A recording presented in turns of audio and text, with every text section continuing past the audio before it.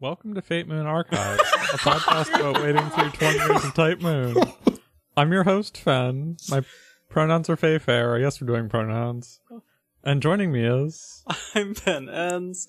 My pronouns are she, they, and Fen, you have incredible comedic timing for this, which never makes it into the show. It always just sounds like we're laughing at nothing, like loons. Before we continue, we have a guest, because it's a finale of an arc episode thing. Guest. Guest. Hi, I'm one.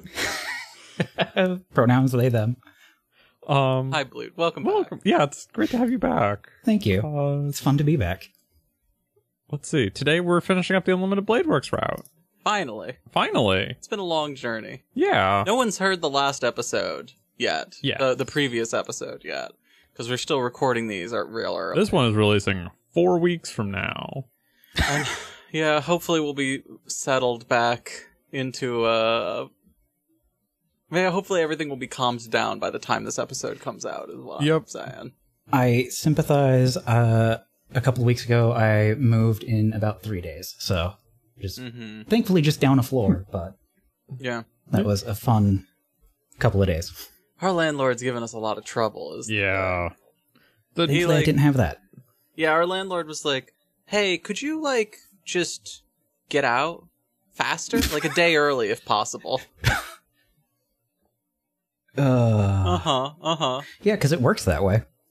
Yeah, I don't know. The entire city moves on the 1st, and he's like, okay, 10 a.m. That's really pushing it, though. Yep. Our new place won't let you move until 3 because they have, they time for the people to move out and then cleaners to come through. Mm-hmm. Our landlord was like, you better hire some cleaners to come through sometime, right? What? Yeah, I know, right? What? Yeah, he gave us a list of numbers to call to have someone come and clean after the other people have already moved in. Mm-hmm. And he said, and then if your cleaners don't do a good enough job, I'm going to charge you again for more cleaners. Just call your people the first time, dude. I know. Okay. Also, I've never had that. Okay, I guess I've been lucky with the places I've stayed. I've never had anything like this happen before in my whole renting career.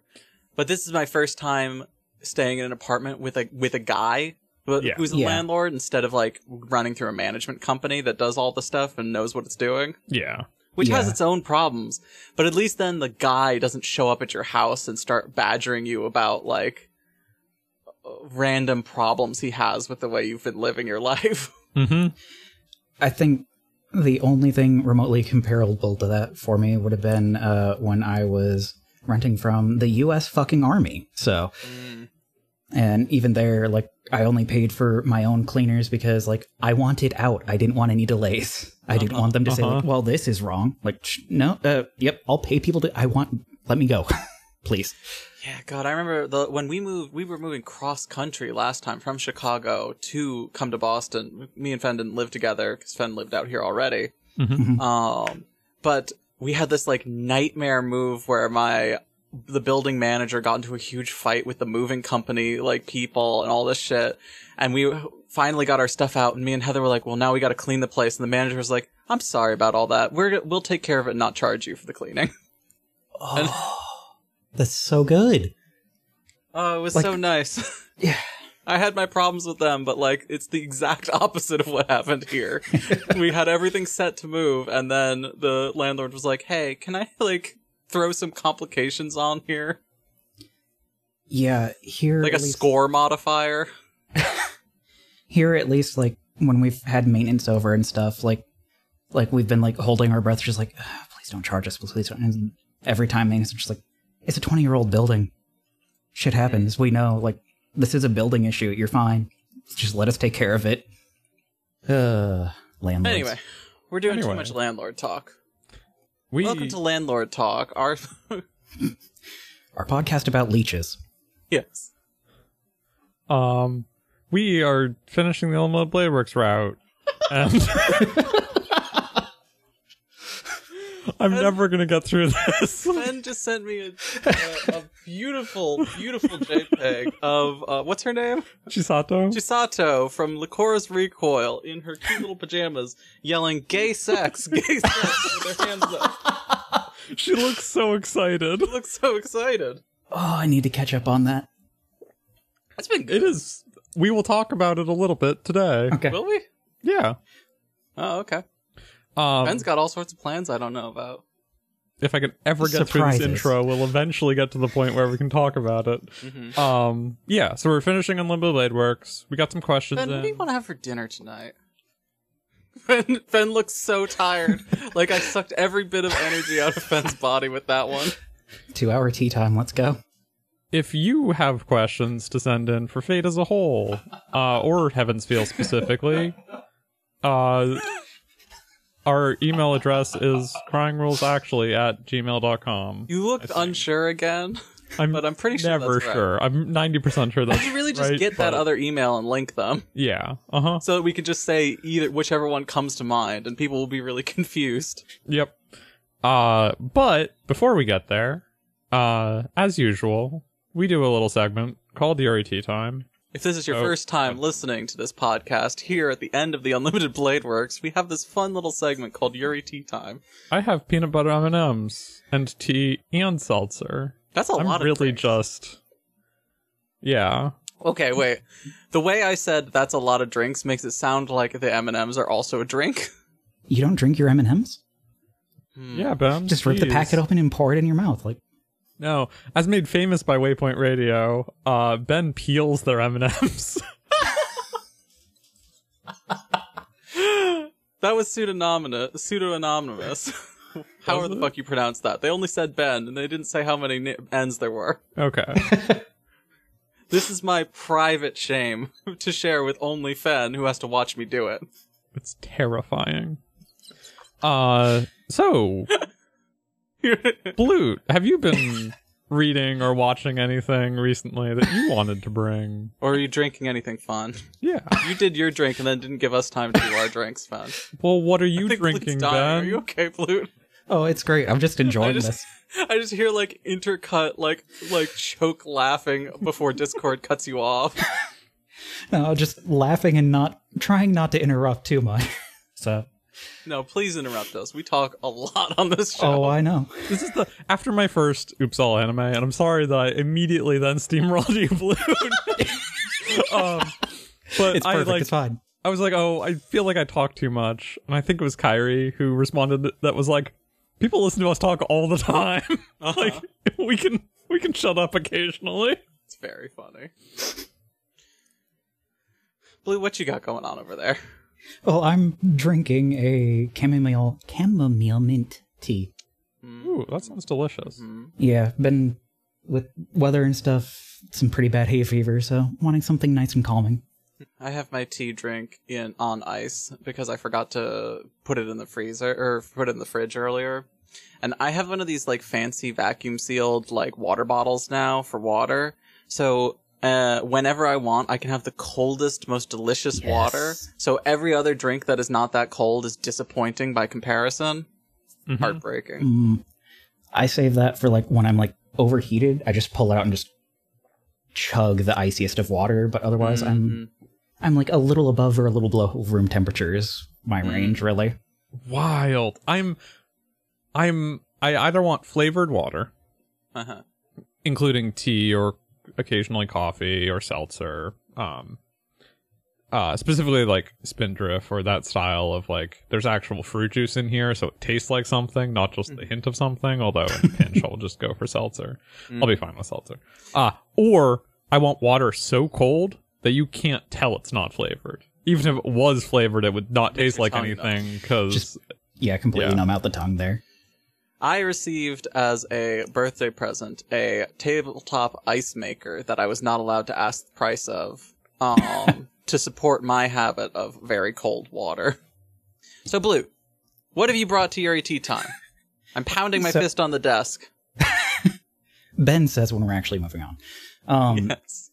So I brought may I ask for one final thing or one last thing? I don't know what the actual official title for it is, but did you open the notes up? Because I think I wrote it down. One final thing. Yeah, okay. Is that one like the official? Whatever. I don't actually. That's what I'm not sure. That's what Fen sent me. Yeah, depending on which source I'm looking at.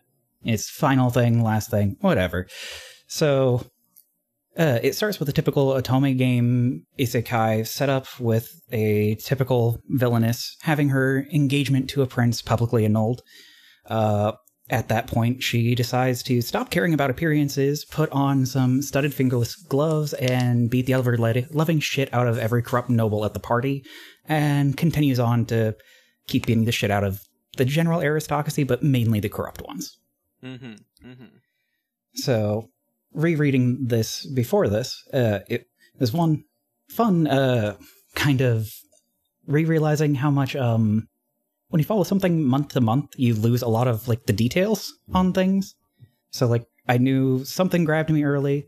I've been roughly enjoying it, but going back to it, it's like there's really not much there besides just the Otome setup and cool girl beating up corrupt nobles. Mm-hmm. And then also I forgot, like it's not the worst fat phobia, but there is a few fat phobic things in there. Yeah, she's got like a highly specific fetish for beating up fat men, huh? Yeah, like it feels really tied into the whole typical corrupt noble imagery, which is also gross because it's always caged around that. Like it has to be a nice plump corrupt noble, but it's just specific to that. But like with how much she just goes for just ruffians on the street that are attacking them, it's like I don't know. Mm-hmm, mm-hmm. But yeah, because all the main characters are like scrawny, beautiful, your typical like bishi. Guys. Yep. Yeah. So, I will say it's not an isekai until it is. Yeah. Like that's true. Yeah, you don't know that. And I didn't even read her as a villainess until later they were like, "Oh, yes, and you are the villainess." Mm-hmm. Yeah. It's like, "Oh, I thought she was just the heroine who punched people." No, like so the early like immediately on that first scene, if you've seen any of these other Otome isekai or that type of stuff, like you know that scene, that's the one that gets referenced in like all of the isekai. If there's a villainess, like it's frequently right after that denouncement, or if it's building up to that denouncement, or if the villainess and the heroine are getting together, they're trying to subvert that denouncement. So yeah. It's like that critical instant. Yeah, it's interesting because she didn't do any of the shit. Yep. At all. Yeah. She's not actually like a bad person at all. Yeah, this manga was interesting. I think I had a good time reading it, but I would agree that there's not the most substance there beyond the few like jokes that it has, right? Yes. It's pretty floaty, I think. It's mostly just, hey, you have some fun like maybe badgering back and forth, especially with like the main prince you're following is another trope of the genre of the like hyper intelligent and reserved prince that sometimes he's going to become evil because he's too intelligent for everything else and seeking entertainment or whatever. But, you know, that girl brings him entertainment is interesting. Yeah. So, like... Doesn't he call her his pet or toy? Yeah, toy. Yeah. Uh-huh. Mm-hmm. Yeah, this is the thing. It's very het. It's very, very het. Yes. Which is very funny. Yeah, it is the like... female fantasy about a harem, which is a bunch of like beautiful men hanging off of you, and a bunch of the most annoying men I've ever seen in my entire life. What the fuck is wrong with straight people? This is the fantasy. The funniest thing is like this one at least like pokes at like how obnoxious they are. Like some other ones just play it straight of just like, oh, it's so great that I'm the one that he finds entertaining. It's like, what? Well, she does think that right up until he like says one line too many. Yes. You know what I mean? Yes. Like she still is falling for it a little bit, but like at least the story seems aware of just like it is a little too obnoxious, but it definitely feels like, okay, he's the one she's going to end up with. I have two complaints. Yes. Just go for it. One of them is minor and is really a like, it makes sense because not everything gets printed physically anymore. It's so much easier to produce stuff that just ever gets released digitally. But I really don't like the page layouts. Fen, art snob, Fox. So the thing is I read most manga. This is also the thing I have, the grudge I have against webtoons, and that style of thing is I like how pages are laid out, and especially how, this manga has like 2-page spreads, but if it's not a 2-page spread, the pages are meant to be read, vertically, I guess. So like one at a time. There's nothing, like none of the, there are maybe a handful of like pairs of pages that in a physical book would be like you open to that page and you see both of them next to each other that actually work together, and every other pair is like, nope, this just like they clash. It actively reduces my enjoyment of I'm putting Fen in art cop jail. No, that's interesting because like I read it on a tablet, so I'm seeing like a page at a time, so I don't ever see the 2 pages that would be paired. So yeah, I'm This is also the reading difference it between on the it. way that me and Fen read. I do that too. I like to see the smaller details more than I care about the 2-page layout. You know what I mean? Which is more of a philosophical difference than a like right way, wrong way kind of thing. And, Yeah. you sacrifice size for the Because fullness. there is an art to making This is true. Yes. like it's the way that Land you're of the Lustrous. Beautiful for 2-page layouts. well, but even like there are like 2-page spreads which are like, okay, it is one image spread across 2 pages, looks great, awesome, perfect, cool. And then there's just the way that your eye like wends its way through a page, and the way that it picks up for manga stuff from the left page just kind of like passively while you're reading the right page. And then the flip of like you flip the page and there's like a cliffhanger sometimes, or like, oh, I wonder what's gonna happen next, and you get a little surprise as you flip it. And yeah, it's just it's a thing that I care deeply about, and is something that is this manga certainly doesn't do any of that. Oh, yeah. Because again, like none of the pages just don't work together. The other complaint I have is that they introduce a cute little dog man, and in a maid outfit, and he only lasts like a chapter and a half before he gets a butler outfit. Yeah. and then he's in a slave uniform, and like, God. Yeah. Okay, And like it, go for it. Go ahead. You first. Oh, I was going to say, and it doesn't engage at all with the idea of like, oh, I removed his enslavement and now he's going to serve as my butler, and like doesn't like yep. actually do anything with that like juxtaposition at all. Like why, like, sure, yes, the treatment of one is worse than the other, I guess, but like it doesn't engage with like what is the power structure here, and is it actually different? This is like classic isekai. Yeah, Like, this yeah. is a video game moral choice of, you get this follower. Now, do you want good karma or bad karma for recruiting them? Yeah. You know what I mean? He's an interesting character because, like, he's the nicest of the boys, I would say. He just wants her to pet his head and like praise him. Yeah, he's adorable. Uh-huh. And yeah, I had the same arc of like, oh, is one of these characters going to be a girl who is like hanging out with her? And then, Yes. no, oh, it's a cross-dressing boy. Okay, I'm fine with that. And then it's like, oh, no, it's just a regular boy. Yeah. Yes. I do like that the other maids are still latched onto him. Like, no, we, that was our girl, our boy now, whatever. Like, the other maids are so supportive of him. Like, give me that story. Yeah. Yeah. I think the first time I had like a flag in my head go off of like, oh, this story is, I'm not sure what this story is doing. It was then that when this girl is publicly denounced, when the main character is publicly denounced and her engagement to this asshole guy is broken off and all this stuff, right? The very first thing she does is punch the girl. Yes. But it was, it was And the funny girl- as hell. The girl, aside from looking like a shithead, we do not know that she's secretly, are we going to talk about the whole thing? Go for it. We might 'cause, as well. Like, it's only 2 It's- volumes. There's like 5 out, and it's ongoing. Like, let's just go ahead and talk about those. You only read up to chapter 14, right? Or 15? Ben I read read all the whole of it. thing. I read up Okay. to chapter 15. Uh-huh. So, So But I guess she's evil, here is the thing. Yes. Like, Yeah. we don't have to talk about the whole deal, but as soon as it was revealed that she's like an evil manipulator, I was like, oh shit, that prince is gonna come back. That has not happened yet, but I'm 100% certain because that prince is also like a pretty guy instead of like a fat ugly dude. I'm sure he's gonna come back and try and get a redemption arc. Mhm. Because that's the kind of thing this feels like to me. Every asshole dude who is also pretty gets an arc of trying to like woo her. You know what I mean? I'm sure he's going to too. So I'm not entirely sure on that one, just because like the obvious like actual romance interest also is just like, no, I've never liked him. This is an excuse for me to get rid of him.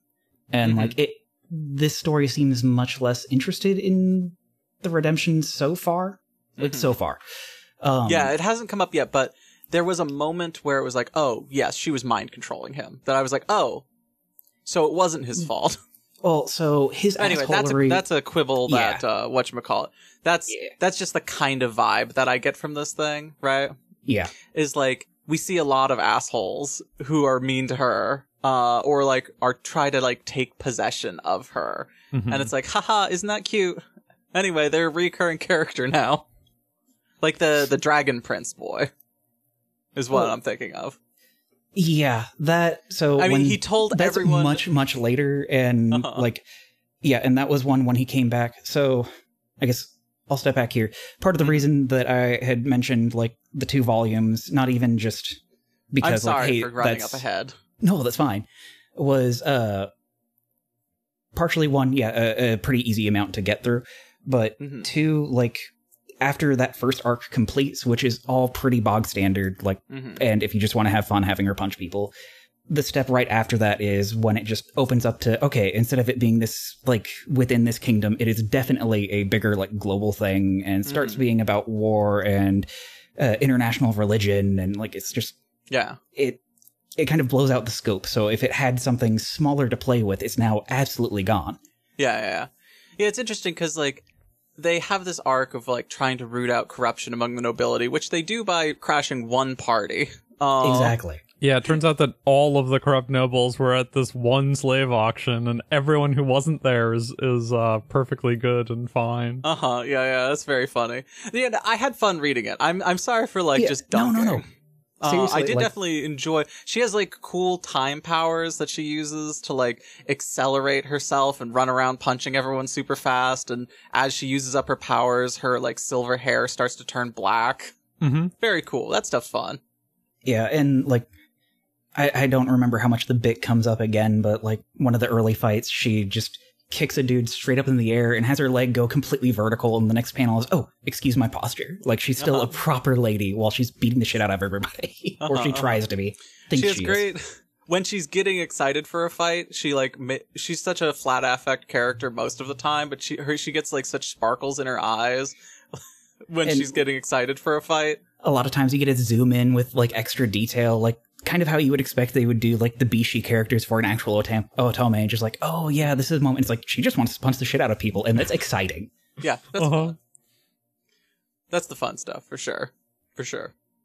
Yeah, Fen, you got any other thoughts about Mad Dog Princess? Oh, her nicknames are great. This is the thing. Like they say her nickname is the Mad Dog Princess, and I'm like, oh, okay, that's gonna be a reoccurring. And then they say a different nickname, and I can't remember which one. It was like Blood-Soaked Princess or something like that. Well, and I was like, oh wait, I thought her other. And then they keep doing this every like time someone says, oh my god, that's the, and they give her a different like terrible nickname.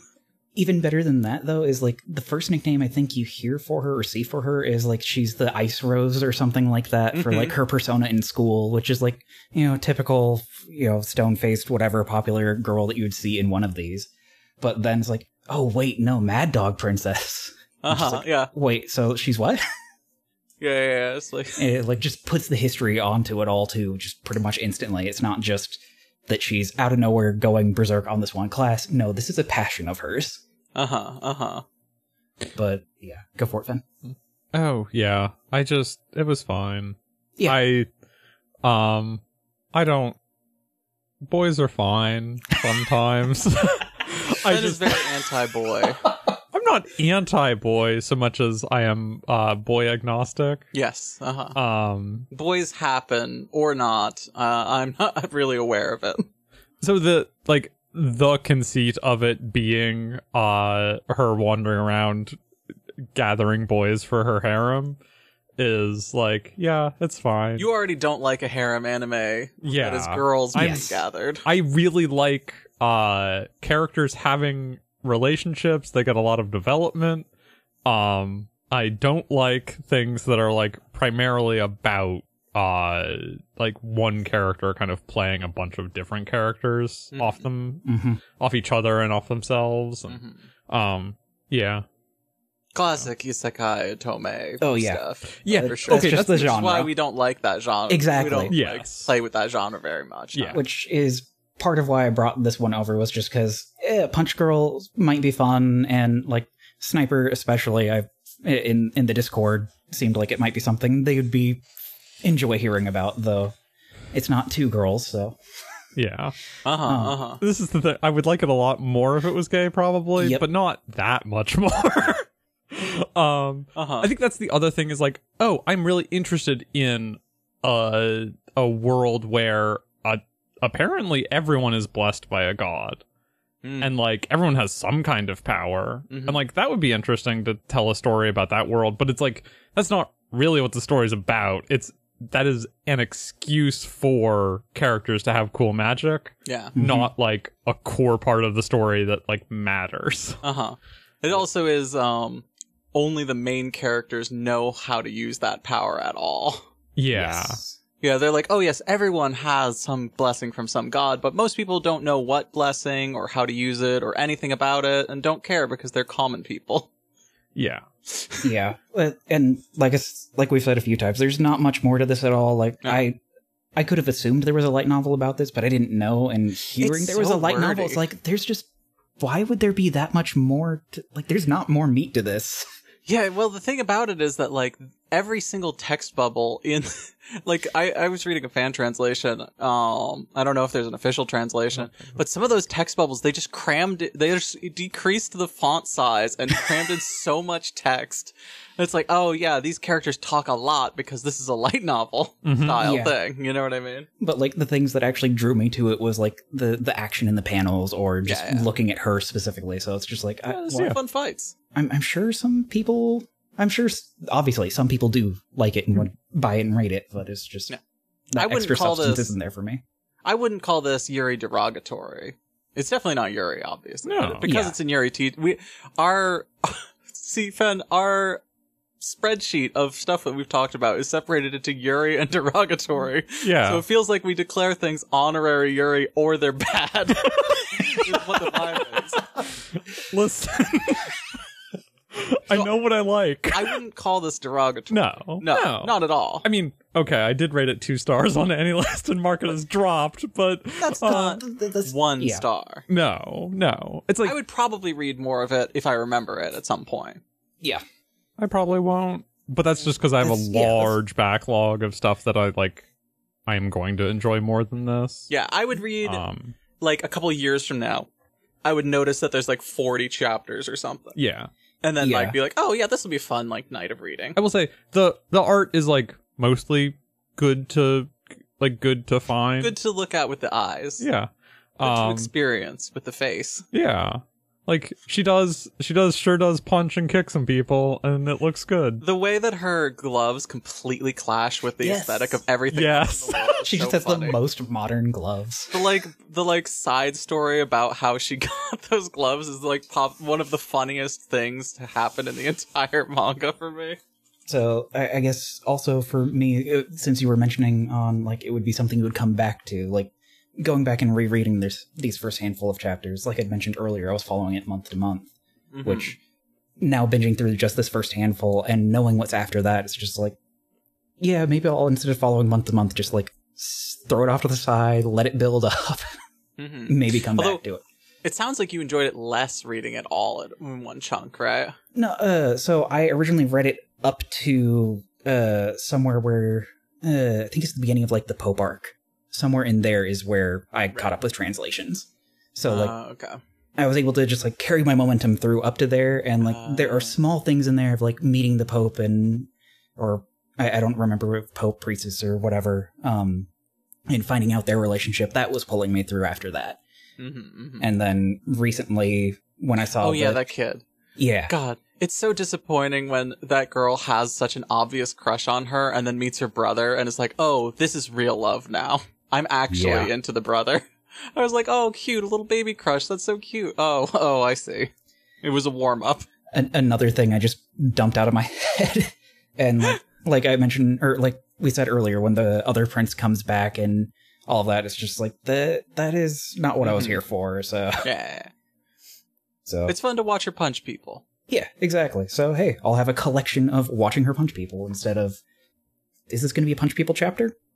So speaking of a bunch of people being blessed, but most not knowing how to use it except for a small collection of people. Yeah. Yeah. Okay.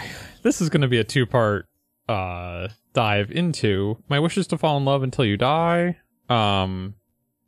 Although I agree with the fan translator that like I Want to Fall in Love Until You Die is a better English title. It reads better. Or it is a more direct translation, I guess, of Kimi ga shinu made koi o shitai. Ooh. I can't say words. You want to take a fresh pass at that one? Kimi ga shinu made koi o shitai. Or again, My Wish is to Fall in Love Until You Die. Reading things out loud is hard enough in English, let alone in Japanese. Yes. Really? This is a manga. We are, okay, right, two parts. First, we're going to give the basic pitch, and I had initially said, let's read the first two volumes, and then the third volume really is just incredible. It really starts to take off. Did you read any Blue? So I had read this a while back on that Lily manga binge that I went on. So I had caught up. I'm roughly current with it, but like, again, monthly things and falling out of my head, plus binging. So I reread I think up to chapter 15 or something like that. Okay. I think so. Fen wanted to talk about the pitch, the first like 15 chapters or so, whatever, the first two volumes. First 10 chapters, but yeah. First 10 chapters. And then there was a couple things that happened after that, up to chapter 26-ish. Yeah. That I wanted to talk about, and Fen now wants to talk about. Yeah. I convinced Fen to read it. And so, you know, so we'll have a split where it's like, oh, here's spoilers for the big, like, minor spoilers for like the setup and the premise and the beginning of the story, and then we'll spoil up to what's out in English and Japanese. Chapter 26 is the latest thing that's been released. Up to fan translations. Yeah, I just mean like, yeah. Even if we could read Japanese, we couldn't read any more because there's not more to read. It's true. Okay, so this is a story. Is it a Yurihime story? Yes. Okay. Shout out to Yurihime. Friend of the pod. I don't know that I feel comfortable saying that a publishing company as big as oh god. When will we get Yurihime to guest on the podcast? We'll get a little microphone for your copy. It would be very funny to have a Yurihime editor on and just like pick their brains about all of that. Yes, but we have to do it entirely in Japanese and translate it. Nightmare. Okay. I'm sorry for being so punchy today. This is a story about a school where orphans are raised and they're taught magic and then they go off to war and hopefully come back. And some of them do not come back because it's a war where people die. Notably, we're not talking about, they're educated up to a certain point. It's like, yes, I'm in math class right now and my number got called. Maybe I'll see you later. Yep. I'm 14. Well, okay. So, students are divided by year or by age into classes. I don't remember if they say, but I think it's like 10 through 17. I think we've seen classes up to 17.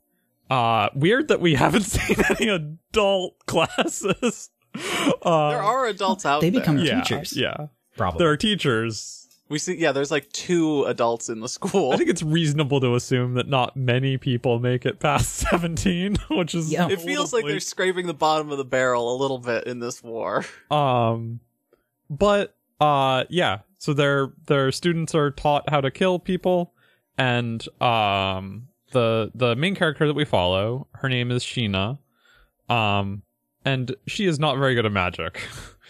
And we open on the announcement of, all of the girls are paired into 2-person rooms, and so we open on the announcement of her roommate's death. Mm-hmm. It's so casual. It's like, oh yeah, the latest battles, the people are back from the latest battle. Unfortunately, one of our students is dead. Yep. It's like very matter of fact. And most of class 14 doesn't get called away. They're young. Like, Most of them aren't qualified yet. Yes. They do like qualifiers. Yeah. Murder qualifiers. But Sheena's friend and roommate was, and in replacement of that person, seemingly also because there are scheming teachers trying to do something.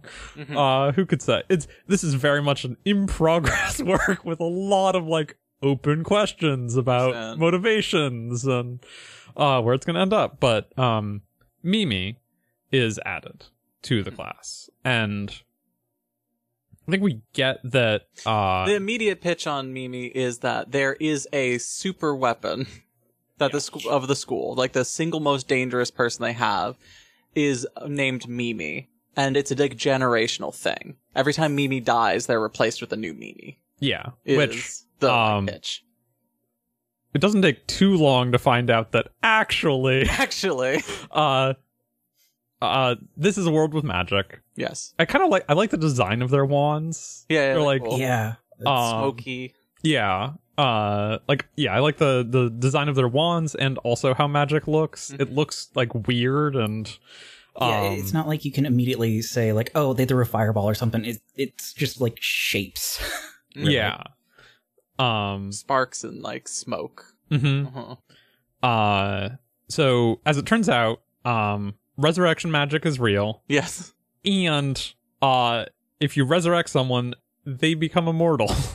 In exchange for your life. Yes. Mm-hmm. You can't do this to yourself, as far as we know. Yeah. You can't make yourself massively immortal. forbidden and forgotten. And also very hard. Yes. Like, not anyone could just resurrect someone. It seems like it takes quite a bit of expertise. But, so, Mimi was resurrected. By her mother. And so there is only one Mimi. Yes, it's just her this whole time.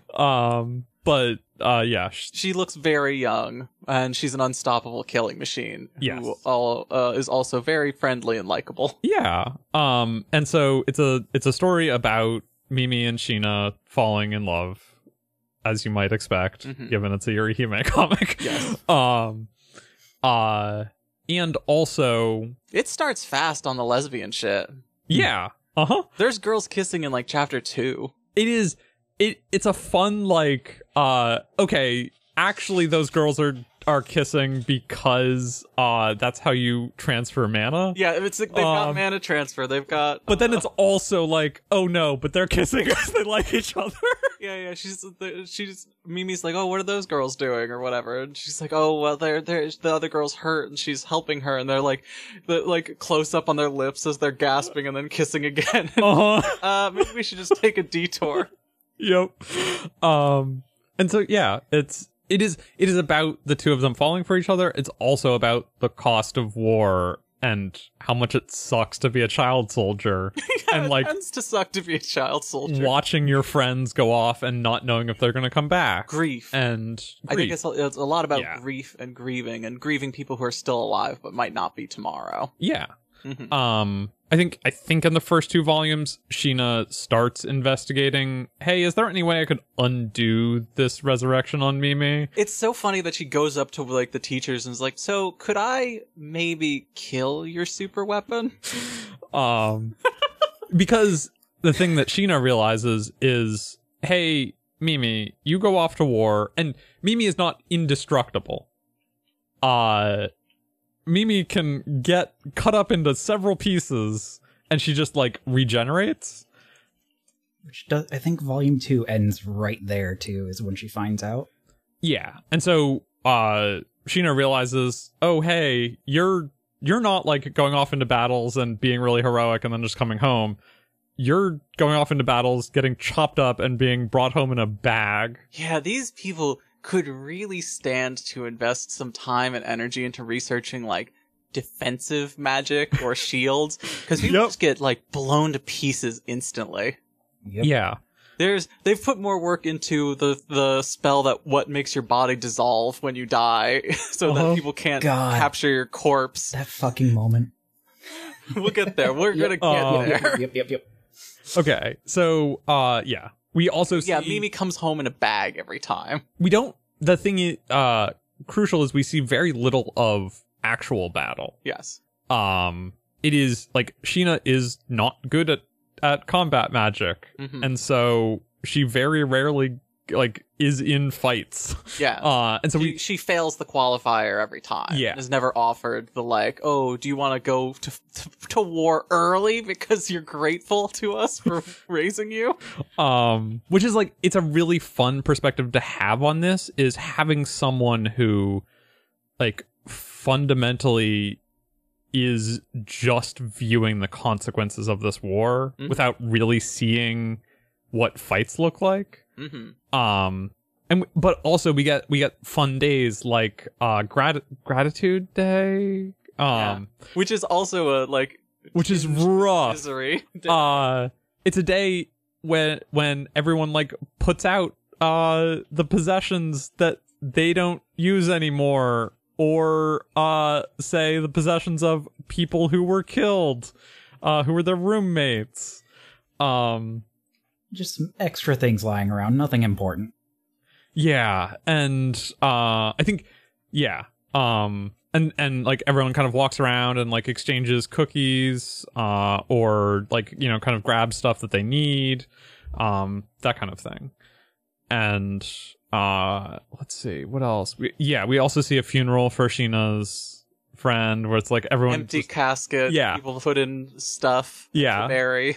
Like, Sheena had, like, a worn out teddy bear of this girl. Yeah. It's rough that, they don't even get to, like, view the bodies of the people that they care about before, like, to say goodbye. It's just, I don't know, like, drop in that bunny that she was always holding at home, because remember, she was a 14-year-old. I think it's really good. Let's dive in a little more to...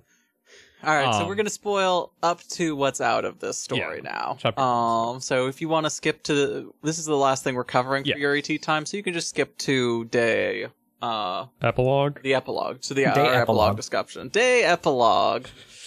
If you want to not hear any more of this, if you want to check it out, because it is interesting. It's also pretty sad. I think even if you listen to the spoiler discussion and something there is like, oh, that's really interesting, I think it's still worth reading. Yeah. Like, even if I'd known exactly what was going to happen, I would still, like, I like the way it's drawn. I like the writing of it. Yeah. Is like, we can't really convey that on a podcast. No. It's a lot of fun, like, since this part will be fits before the full spoiler anyways, it's really fun looking at this right next to Unlimited Blade Works, especially looking at, like, mana transfers in there, but, like, much better, especially compared to...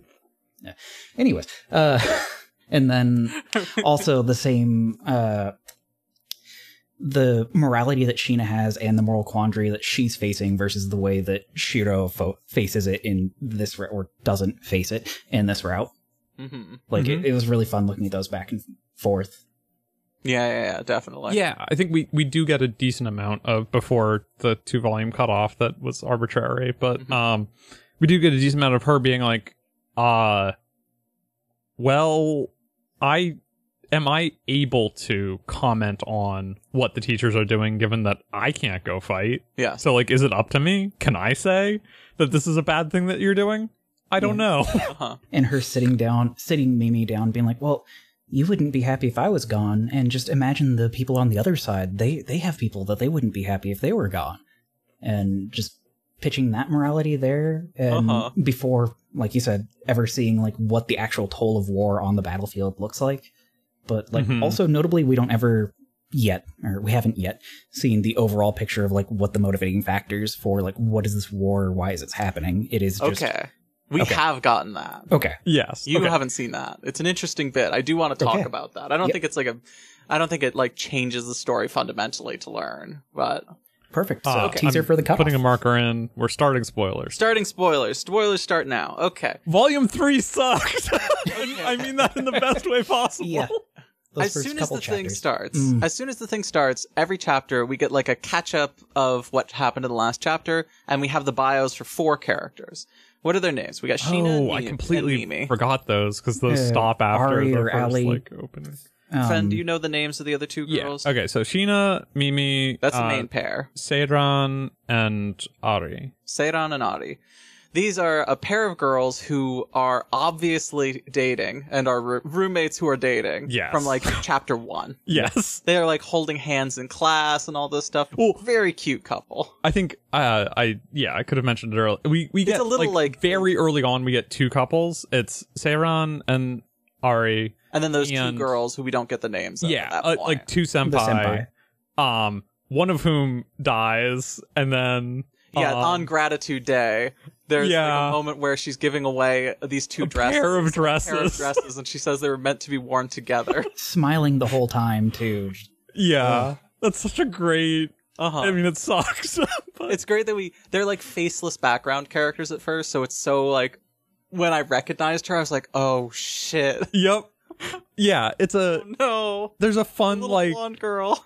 It's fun watching a manga say, like, oh, this main couple is going to take a while, but this is a world with gay people in it, so don't worry. Here are a bunch of couples that are, like, on the sideline and aren't going to get as much focus, but, like, don't worry. We know what we're doing. Yeah. So, what was her name? Shinai? Seiran. Seiran. Wow. What the fuck? Oh, I was thinking Sheena. Seiran is kind of like the very serious, works very hard, like dark-haired girl, and she has this like floatier, ethereal girlfriend who keeps her grounded. You know what I mean? Notably, the only person in the manga with like any kind of darker skin tone. Yeah, she does have darker skin. And like pale hair.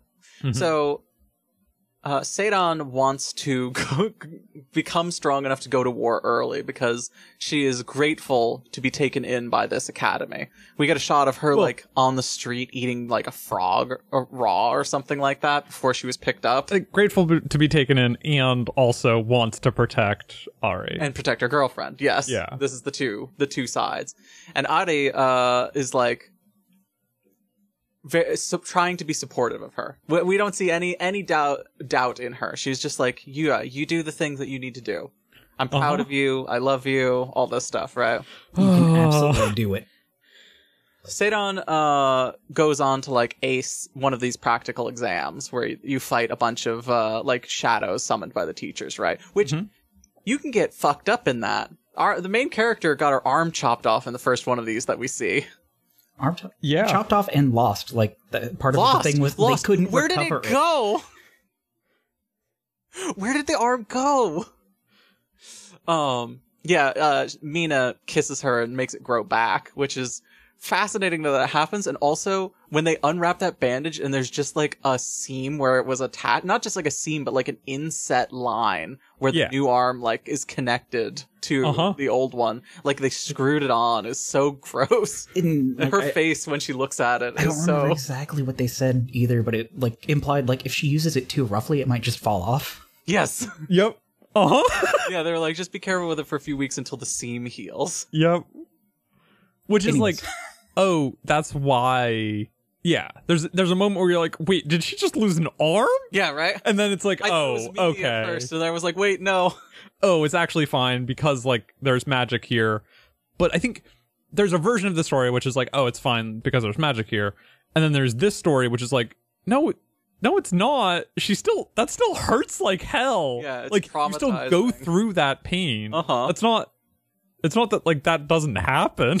It's notable that the healing magic doesn't make the pain go away, really. Yeah. You know what I mean? It's not numbing. Well, and so now that we're in spoilers territory, like Sheena is one of the only people who can make pain go away. Yes. She can't heal people, but Yeah. She can, like, provide energy to things, like Yeah. flowers bloom and stuff like that, and she can comfort people yeah. magically. Which, oh god, what a rough job she has now. Uh-huh. At the end of what we've read is, and we'll get back to Seiran and Ari. What a rough job she has now, because her job is to just like, cool, my girlfriend showed up. She's in a bunch of pieces. She's in a bag. It's the I'm bag. just gonna- If the first time she sees this, we saw it once already, but like an older student or an adult, I don't know. He just kind of comes in. He's like, "Yeah, I got all the stuff. Oh, you're the nurse's I've got the new normal assistant. package. I got the Yeah. stuff. You know, she really overdid it this time, and just dumps a wet, Doesn't bloody it even bag say into like the. just like it's the normal delivery? Like it's so just He does say one time that she overdid it. I don't think it's the first time. yeah. yeah. But yeah, it's just, he's just so casual about it. You Yeah. know? It's like, oh, this is what always happens. And Sheena opens the bag and sees the like dismembered corpse of her girlfriend. And yeah, so after she's realized that her power is like reassurance. It's like the nurse describes it as healing people's hearts. Mm-hmm. She's like, oh, cool. My job now is to like, because this is a pain, like regeneration or like restitching herself together is a painful process. So, my job now is to hang out with my girlfriend and just like hold her and alleviate the pain that she goes through every time she comes back. She bleeds all over her. Yeah.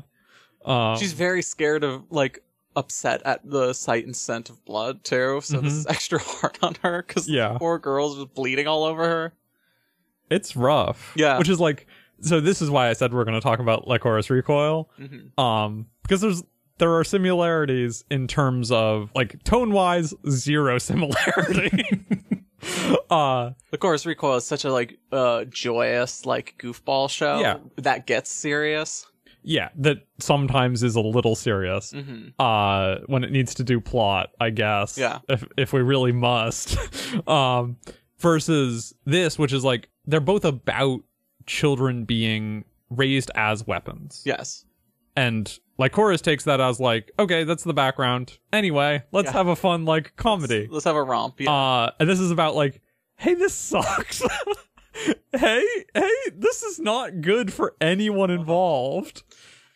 Let's talk about Seiran again. Yes. Seiran passes her exam finally. Yeah. And she goes, her number comes up. They call the numbers, and she leaves class one day. And Mimi too. Mimi goes out too. And Mimi is called for basically every what is the other girl's name? Ari? Ari? Ari? Yeah, for Seiran. She like kisses her in front of the whole class. It's a great- been Yeah, very it's like such a good Speaking scene. of 2-page spreads, it's an incredible Yeah. spread of just like there's like at least one student just kind of like head down on the desk, like looking away, and there's like one looking like, what? Yeah. They've been very like everyone knows, it feels like. Yeah. They're not that secretive about it, but they are trying to like be secretive about it. You've got, I think, Mimi still looking at Sheena, just like, yeah, I'm gonna go off, still off in the background. But This and Seiran comes back from this fight. We like see a flash of her shooting someone, don't we? Yes. And she makes it back. Is the thing. Roughed up, but they're very happy to see each other. And then Seiran like collapses talking about the murder that she did, the killing. it's such a good head fake to make sure to have that conversation too, because like everything about like everything leading up to this, like anything else, it would be the lead up to her death just immediately. Yes. Like it's just like she's gonna die this chapter and that's gonna be it. But like no, it's important she comes back and has this conversation. So that she can die next chapter. Before she goes off the first time, right? Irie gives her a pendant. Is it the first time? No, or is it's it the second time. It's the It second. is the second time. That's when she. Yeah, it's because Irie writes it while she's gone. Oh, right, yeah. Uh-huh. Can I just read? So it is a pendant with a letter inside. Yes. Can I just read that letter real quick? The pendant Yep. is the letter stored magically in there. Yeah. Please don't let Seiran think painful thoughts. If she gets hurt by some cruel chance, please let someone be there to help her. I won't cry when I'm alone, so don't worry about me. I'm so proud of the way you walk towards the battlefield with an unwavering heart. Come back safely. To my beloved Seiran from your Ari. And Which, yeah. And we don't see the actual letter until after she's already gone. Yeah. Yeah, because the chapter ends with them like embracing, and then the next chapter starts in the middle of Seiran's like second mission out, right? Mhm. And Things aren't going. they Yeah. start out showing them like kind of pre-deployment, and Seiran or I guess Mimi notices Seiran's pendant and asks about it, and they have a nice little exchange about the tokens or favors that they're taking from their partner. Mimi has like a little crown wreath Right. flower yeah. crown that that Sheena makes every time. She makes it don't- every single time.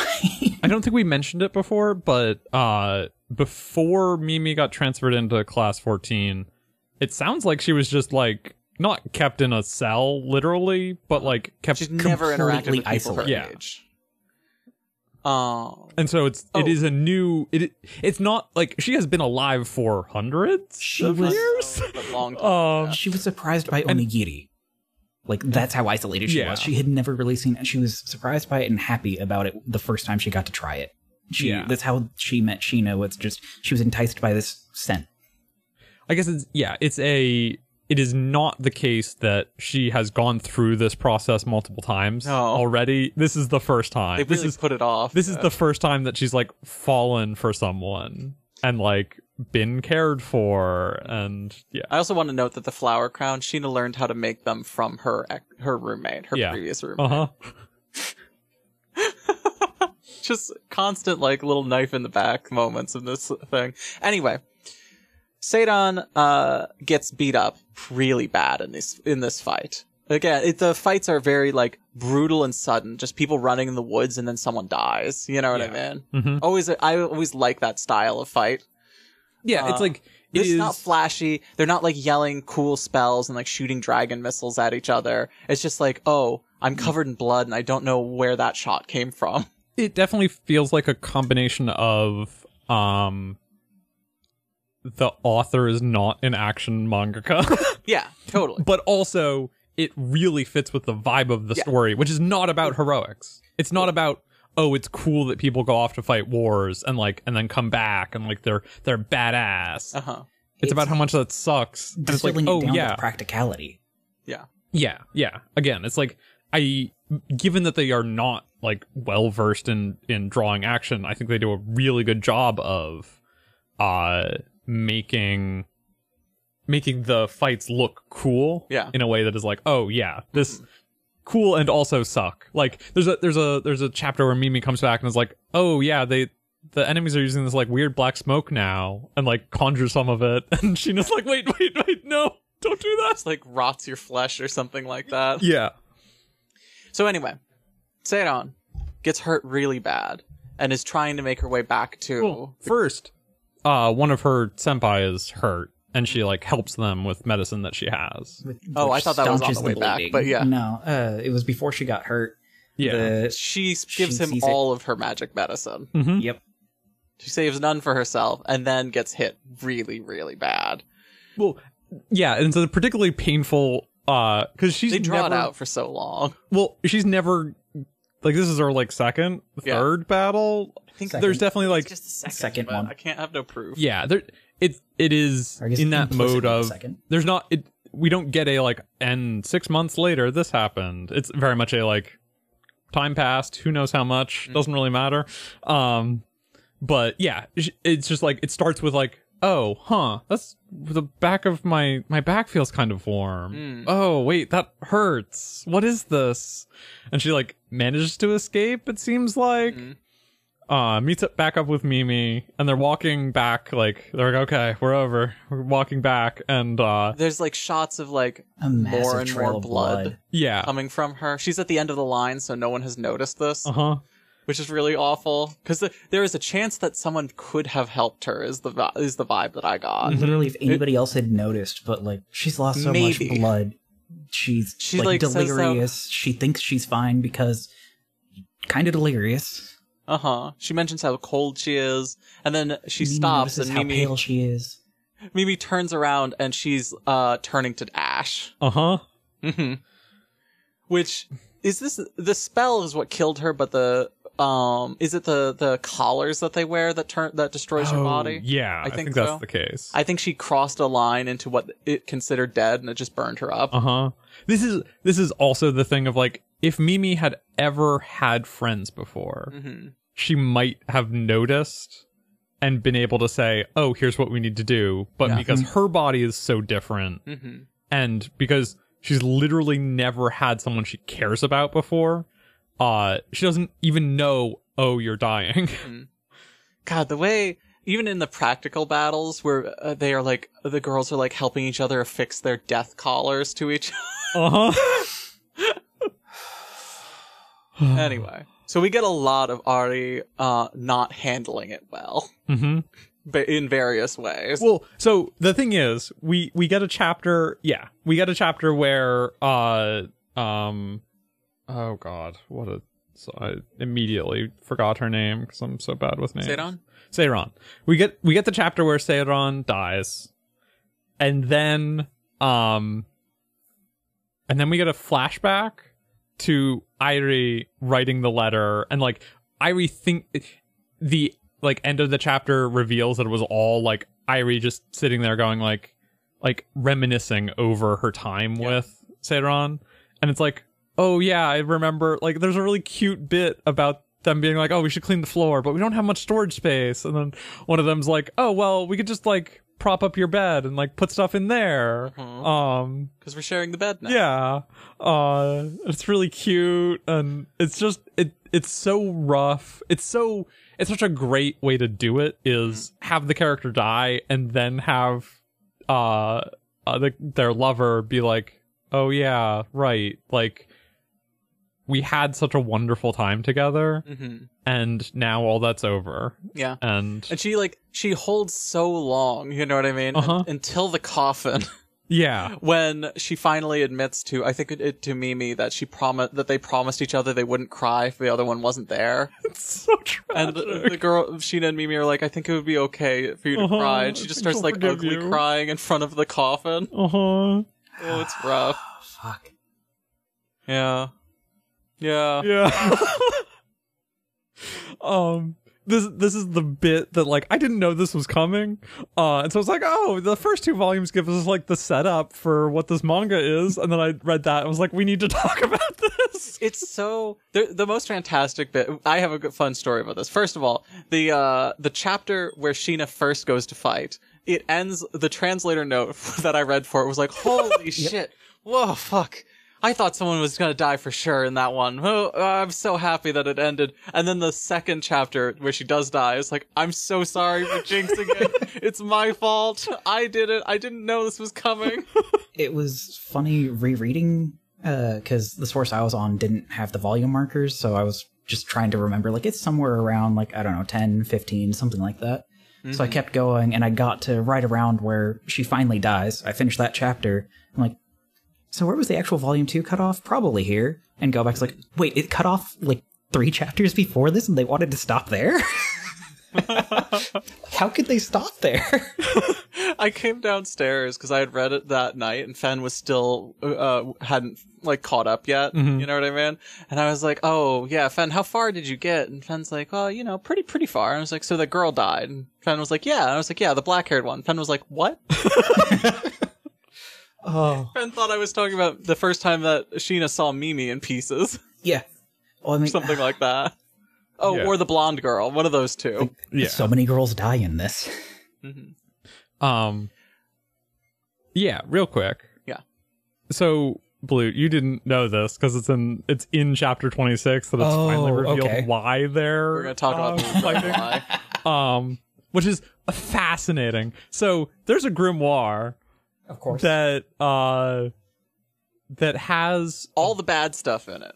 all the bad stuff and like sorry. One before we get there, one more thing about Airi is Sheena, Mimi, and Airi are walking somewhere, and Mimi's like, "Hey, so what if resurrection magic existed and you could bring back Sheena?" Yeah, Mimi, or Seiran? the thing is, Mimi knows the spell, even if I don't think she could do it herself. Yeah. Because she saw it happen. And there's a moment again back to really liking like how page layouts are designed.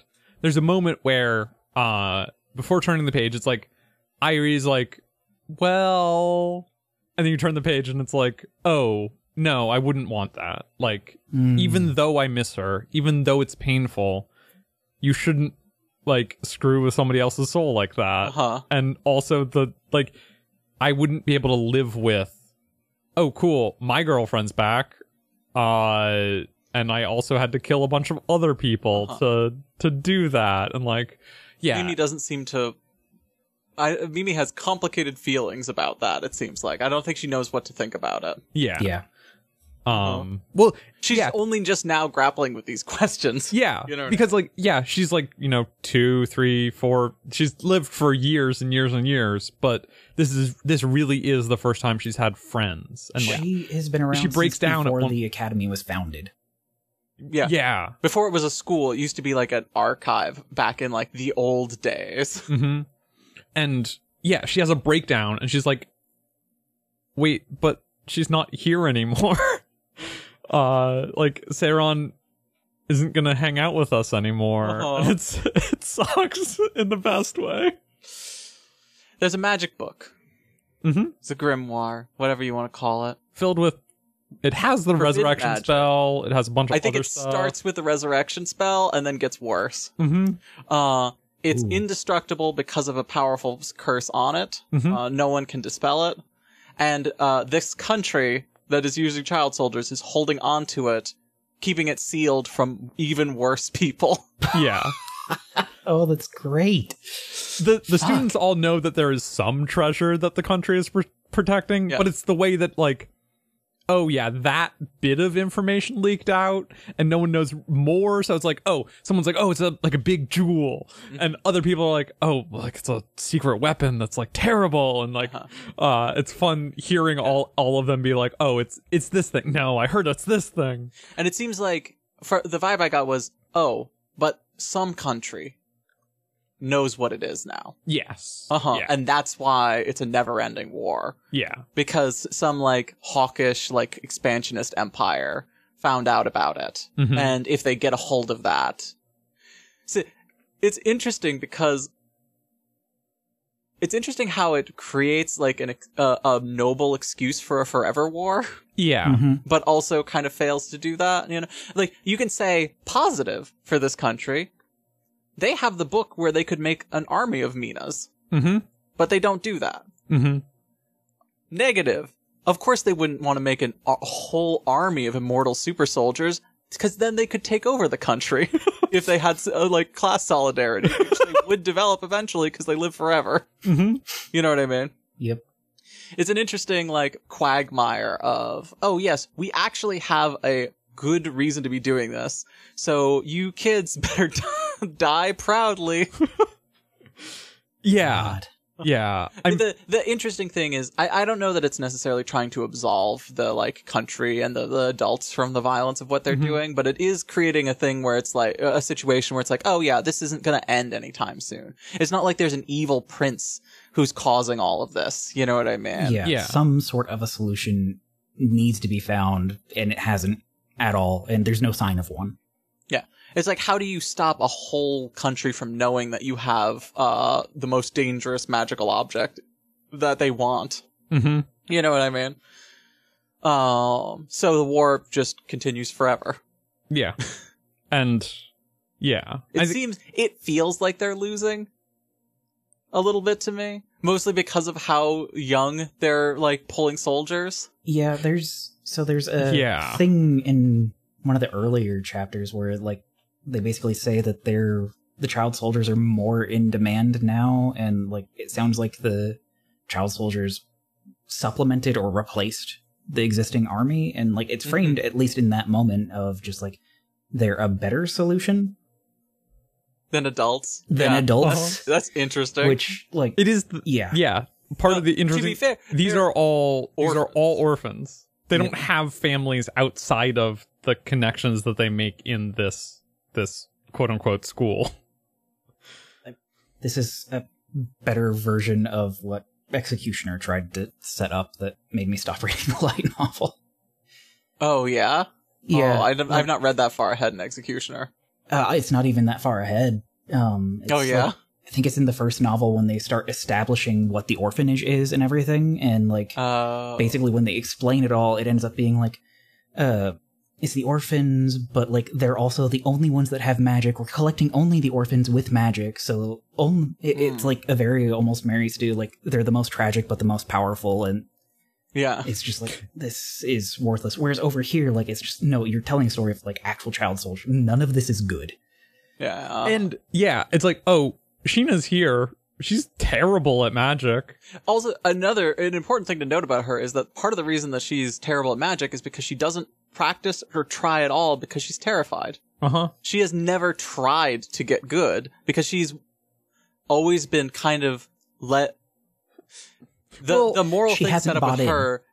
No, the moral thing set up with her is that she's sitting there with bated breath hoping someone else's number gets called. Yeah. And we have a scene of her faceless roommate from before accusing her of being a coward. Yeah. You know what I mean? Her roommate Yeah. being like, yeah, there's a fun scene where Mimi, I think it's after, like, at some point Mimi starts hiding that she's coming back.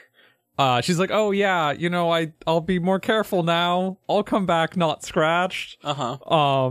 And Sheena's like, oh, that's good. Yeah, she used to, like, skip her bath and come straight to the room covered in blood. Uh-huh. And so Mimi tries to hide the fact that she's still coming back in a body bag. That's the time that she leaves, that Sheena is in the infirmary and sees the state that she comes back in. Yeah. And they fight, and Mimi's like, wait, but isn't it better if you're just weak? And like, isn't it better if you just wait at home and I can come home to you? Uh-huh.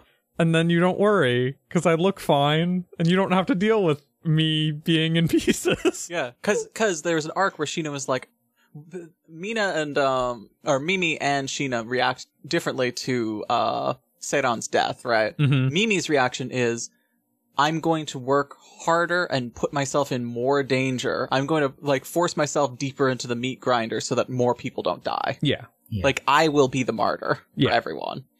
And Sheena is like, I have to start getting better at this because I can't just let all of my friends die while I hide. Yeah. You know what I mean? Mimi hates that. Yeah, it's a fun, like, oh yeah, the two of you are in love and haven't 100% realized it yet, but And here's the thing. People stop dying because of Mimi pushing herself. Yeah. Yep. Which people react like, wow, she's amazing. But also, why wasn't she doing this earlier? People died because she didn't work harder. Yeah. And it's like, wow, that's a lot of weight to put on one, like, emotionally stunted kid, huh? And also, this really puts Sheena in a weird situation where she's like, am I being selfish? If Mimi takes better care of herself, does that mean that more people are gonna die? Yeah. If she's careful, will people who can actually die and stay dead die instead? What is the weight of the emotional and psychological toll versus the physical toll? Uh-huh. Mm-hmm. Yeah, how much is Mina worth? Is it good to keep sacrificing Mina forever? I love that Who you, has to live with the consequences? like, low-key slipped into a ship name for them whenever you talk about Mimi. Do I? Oh, Mina. Mimi, yeah. Yeah, uh-huh. Yeah. No, I know that her name is Mimi. I keep fucking it up. Yeah. Shimi.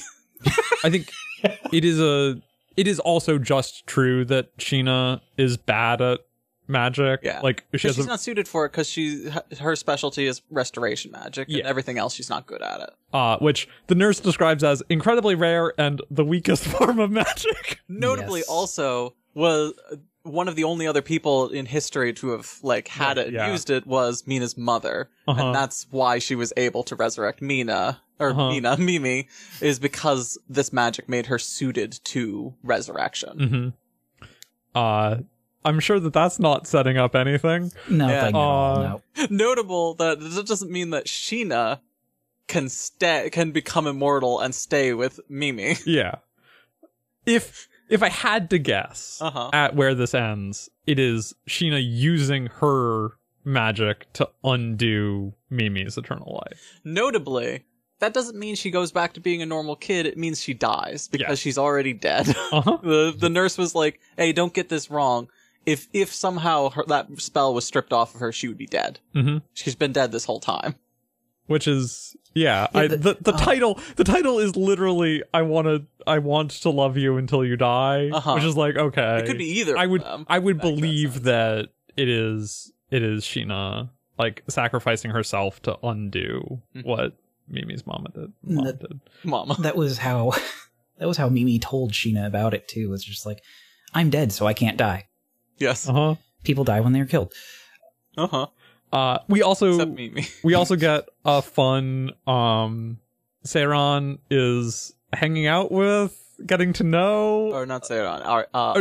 Airi is getting to know a senpai who also lost someone that The she kissing loved. couple from the beginning. Yeah. Uh-huh. This is such a terrible thing of like the girls like recognizes that they're gay pretty early and it's like, oh, I want to get to know them. That's cute. Like I'm gay too, even though I'm sad. I'm kind of like moving on and I want to be friends with other gay girls, you know? And she like Adi, she's standing with Adi at one point, and Adi is seeing Sheena and Mimi be cute together. And the girl like elbows her. She's like, "That's cute, right? You want to go get your girl too, right?" And she's like, "I can't anymore," and walks away. And it's there's a great there's a great both flashback and then scene in the rain of Ari. I keep thinking saying of Airi because I'm thinking of Kitagawa. Ari and the senpai whose name I don't remember, like standing in the rain and like finally Ari allowing herself to break down. It's cute that they're connecting. Yeah. That girl also has dark hair. Like yeah, her. it looks an awful lot like Seiran.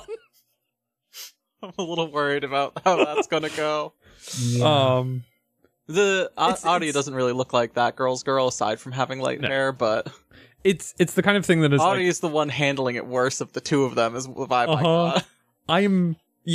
I right now that feels like a hey, I want to comfort you because like you seemed cool and then I found out that your girlfriend died and now We I want both to like lost someone, we understand each other, Yeah. we can help each other.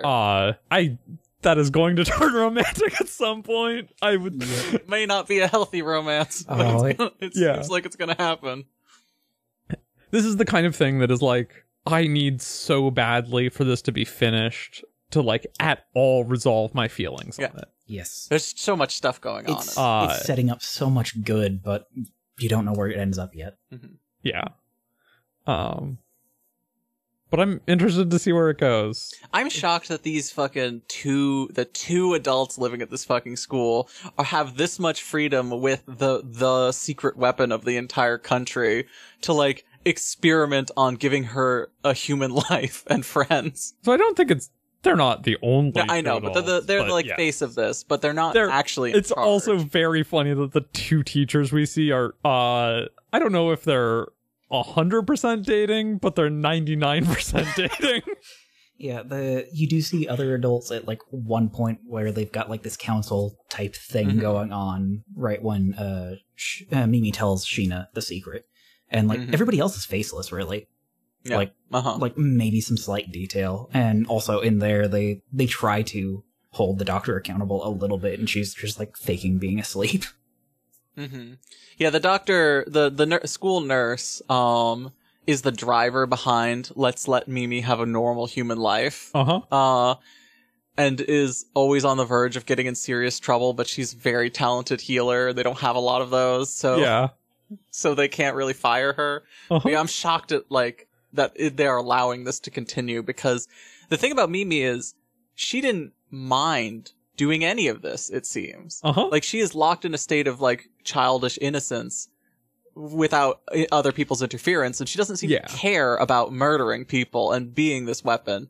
She's had no angst at all up until the point that she's introduced to the idea that maybe this isn't how her whole life should go. It's fascinating. It is interesting. They've introduced anxiety to this girl. Look at what you did. You gave a perfectly good weapon mortal anxiety. child soldier. This is the perfect soldier is actually a child soldier who never grows up, because child soldiers are so powerful. Well, this is the thing, is like, I was kind of like, I don't know if what they're doing is good or what with this immortal child who is very clearly like acts like a child. And from what we've seen, it feels like, oh, she acts like a child because no one treated her like a person. Yes. And so she never got the chance to grow up. And like, now it sure is gonna suck when she loses Sheena.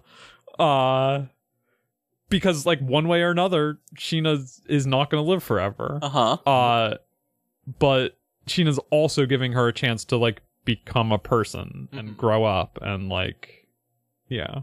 Yeah. 'Tis better to have loved and lost and all that shit. There's literally a conversation where the teacher and the nurse have a conversation about this that is like, hey, is this okay? Like, she might just break down after she loses Sheena.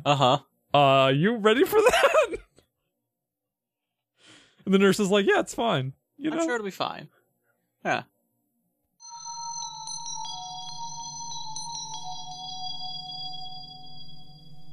Okay. Sunny Day.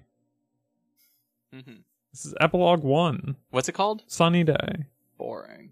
Wait. So the ending is called Sunny Day. What order do you want to do these in?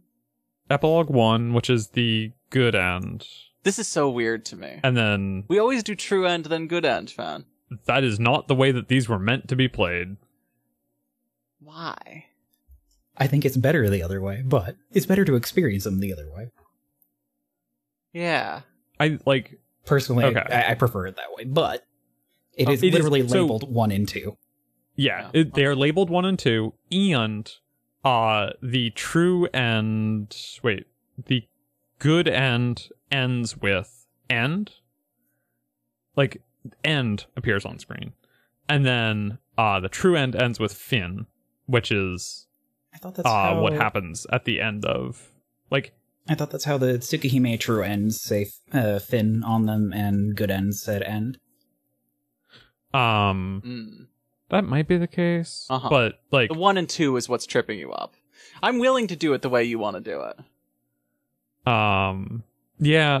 Okay. Also, like it looking the other way, but we can talk about it that way. Looking at the ED list, they are listed in the order good end and then true end. Weird. Yeah. I don't like it. Okay. Good end epilogue. Yeah. Sunny Day. Shiro wakes up the next day. He loves to wake up the next day. This is barely an epilogue. Yeah, I mean, it is a very literal epilogue in that, oh, it's the next day. Let's see. He's like, oh, wow, yeah, Archer. I really learned a lesson from him, which is to not change anything. I'm so proud of myself for coming to that realization. He's like, oh, Rin must have dragged my corpse back here and dumped me, and then Saber's gone and all that stuff, so I'm alone now. He tries to say, "Good, are you up, Saber?" And then he's like, "Oh wait, Saber's not here anymore. Saber's gone." He like thinks back to Saber being like, "We'll talk later," after seeing him off to fight Gil, you know, and it's like, I really wish we could have said goodbye at least. Food report. What's he making? Making eggs and toast. He makes 2 pieces of toast and some number of eggs. I think like 2 or 3 eggs, and then he's like, I made too much. Yeah. What? I could eat 5 eggs. Yeah. Same. Eggs and toast. Not even any meats. The thing I learned trying to get my thyroid meds in the right place is that breakfast should be the biggest meal of your day. Yep. Lunch should be medium, and then dinner should be small. That is And the so, opposite of how people mostly do that. yeah, uh-huh. Man, not even cheese in the eggs. Not even cheese. I think they are fried eggs. I don't agree with fried eggs and cheese together. Yeah, Unless you're going to put the fried egg on a piece of toast. that was like, make a exactly where I was going. Yeah. Egg sandwich. Anyway, he abandons his breakfast. Eggs get cold so fast. He just walks away from it. Uh-huh. He like wanders around the house like a lonely ghost.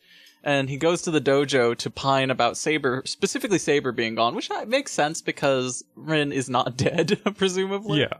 Anyway, what's he find in the dojo? He finds Saber there. Whoa, this must be an exciting moment for you, Love Fen. to open a door and find I a saber. love Saber. Yeah. More doors should have Saber behind them, I think. Yes. This ending is not as exciting as you think it might be for reasons we will discuss, but He's like, how? What? And she's like, I don't know, talk to Rin. yeah, I do believe she says, please talk to Rin. She looks a little grumpy that you haven't noticed that she's here. She's directly behind him being yes. angry. She's been waiting for you to realize that she's here. Uh-huh. And yeah. Rin's here. She's like, well, no one died, so I would say we had a victory, even though we received nothing. Mhm. Well, we get to keep Saber, I guess. Yeah, Rin's like, I would never let the very strongest possible familiar go if I had a choice, so of course I'm keeping Saber. Uh-huh. Yeah. So there was a part in the Fate route where one of the possibilities for Saber was what to do with her was posed to Shiro as keep her as a familiar forever. Mhm. Shiro was like, well, then it feels like she's not free, and I don't like that. Rin has no such scruples. She's keeping Saber. It's taking almost all her magical energy. And she's like, and that's why Saber's gonna have to pay me back with her body. Uh-huh. Shiro is very concerned with the mechanics of this. He's so worried about Saber being taken advantage of that Saber is taking it as, oh, I was hoping she would be gone before I woke up. Yep. Rin gets is very flustered. Yeah, and she's like, well, Shiro, you can help lighten my load a little bit. And he's like, well, how? And she doesn't want to say it because it sounds like she means, like, mana transfer. Or at least that's what her reaction is. Yeah, with who? One or both of them? Who could say? She did say, I'll provide Saber with energy, so you provide me with energy. Yeah. So that makes it sound like it's a Rin-centric. Rin basically poses this as, I have a triad. Yes. I have I have a girlfriend and a boyfriend, and you have nothing. Mm-hmm.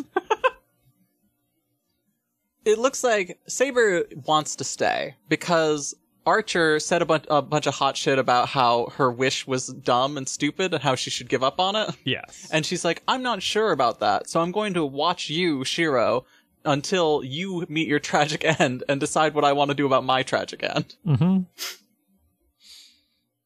So yeah, she is not given up on the Grail as a concept yet. Mm-hmm.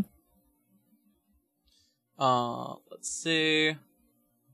They talk about training Shiro to be very strong, and then there's a cute CG of Rin pulling a flustered-looking Saber along as they run to go get breakfast. Yep. That's 3 eggs would not fill 1 Saber. Not to mention 3 like fried eggs with cold goopy yolks, possibly. Like, Oh yeah, there's a bit where Shiro's like, I'm gonna be always chasing Archer's back, but maybe with 2 girlfriends, I'll end up different than him, who only had 1 girlfriend. Maybe. And then it ends. Yep.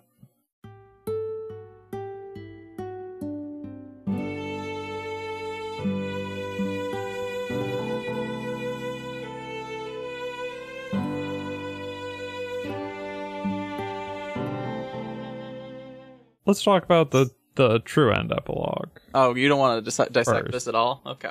I need to talk about them together. Okay. Fen's got which something. You've this got ending something. is Brilliant Years. Oh. Sure was thinking about Archer again. It's been a month.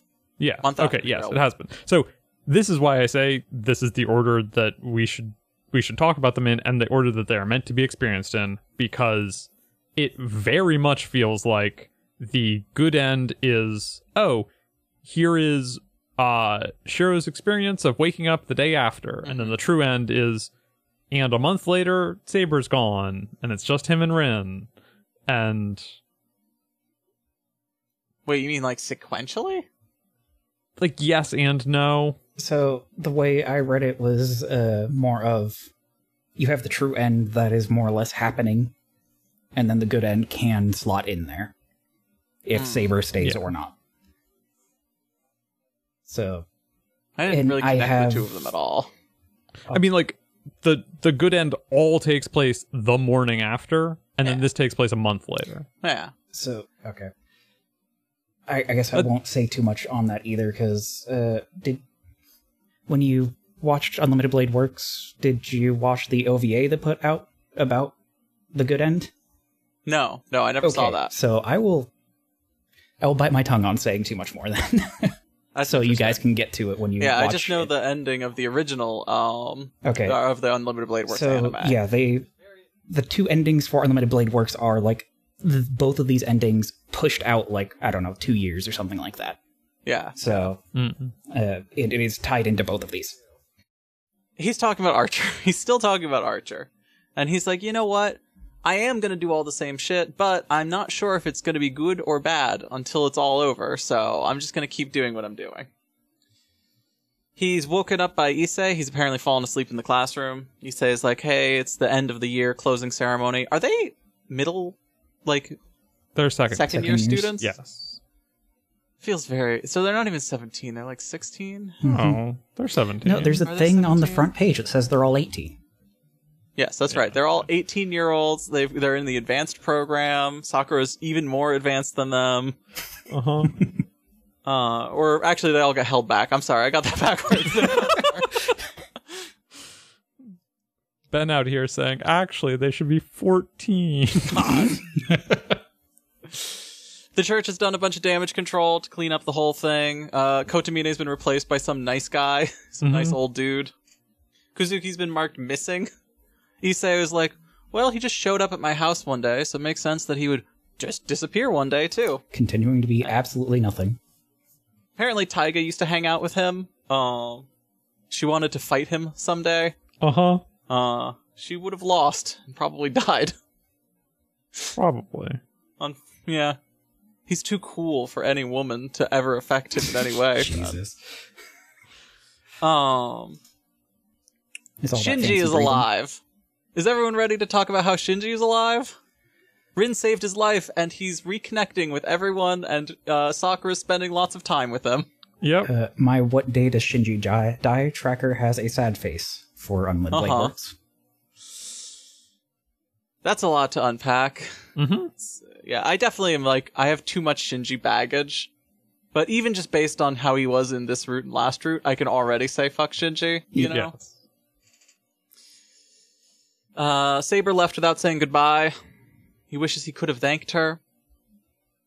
And then Rin shows up and has like a comedy bit of hanging off of Shiro to upset Issei and all this stuff. Mm-hmm. This is the first time they've touched each other since the ill-fated sex scene, apparently. How? What do you mean? They meet every day for training. Yes, but that doesn't mean she has to touch him. The only Yeah. thing, I guess, not even just the sex scene, I guess she probably carried him home. Yeah. But she has not been willing to be in physical contact with him, even though that seems like they've been dating since then, which makes sense to me. This scene plays it as she desperately wants physical contact. I guess. I think Yeah. I read it as, oh, she's finally like ready to like be like touching him again, because he's Okay. surprised. Yeah. It doesn't read to me at all that it's been like Shiro being like, no, we can't touch. She's the whole reason they haven't told anyone. Yeah. That's fair. Suddenly Shiro is respecting her wishes. Yeah. Late bloomer, that kid. Let's see.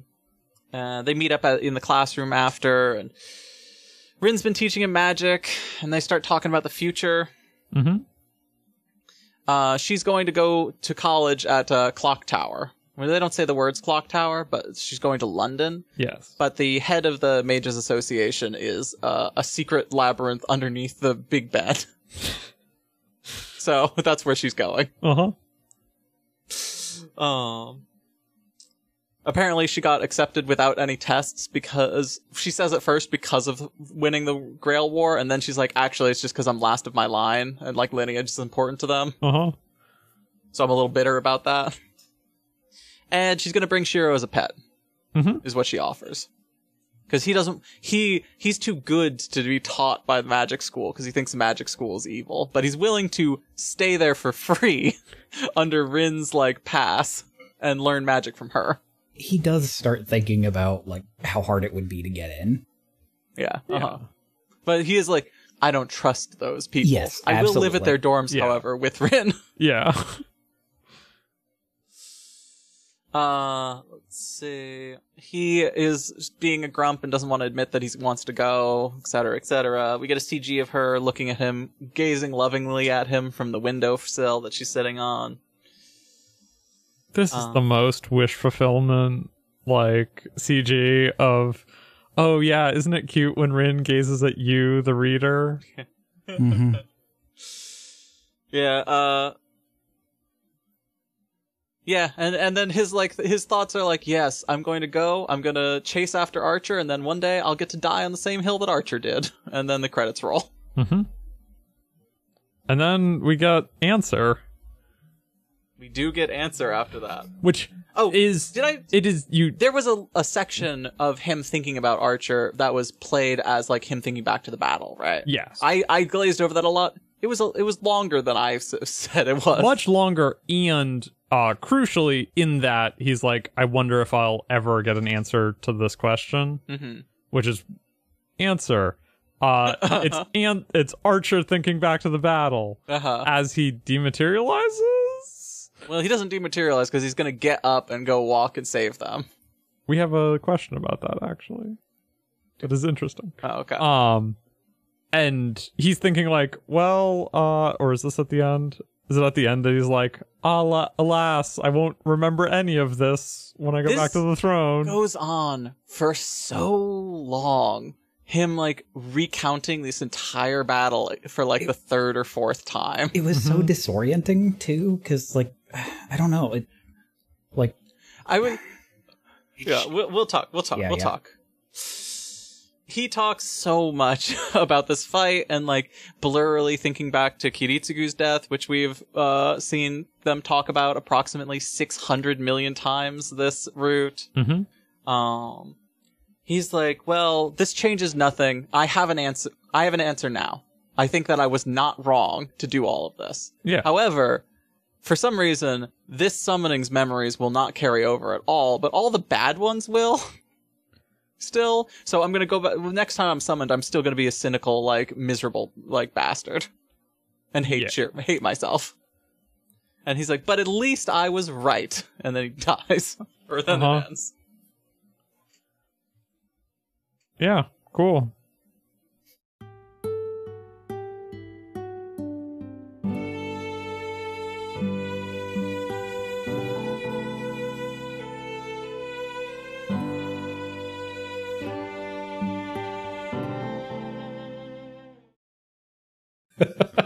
Not our favorite route. it's actually, you know what? really funny because the last episode I was on, I mentioned I think I'm higher on this than everybody else, and playing it now instead of having watched it and having those vague memories of the screenshot let's play. Man, no. Yeah, didn't end up being as high on it as you were expecting. No. You know what?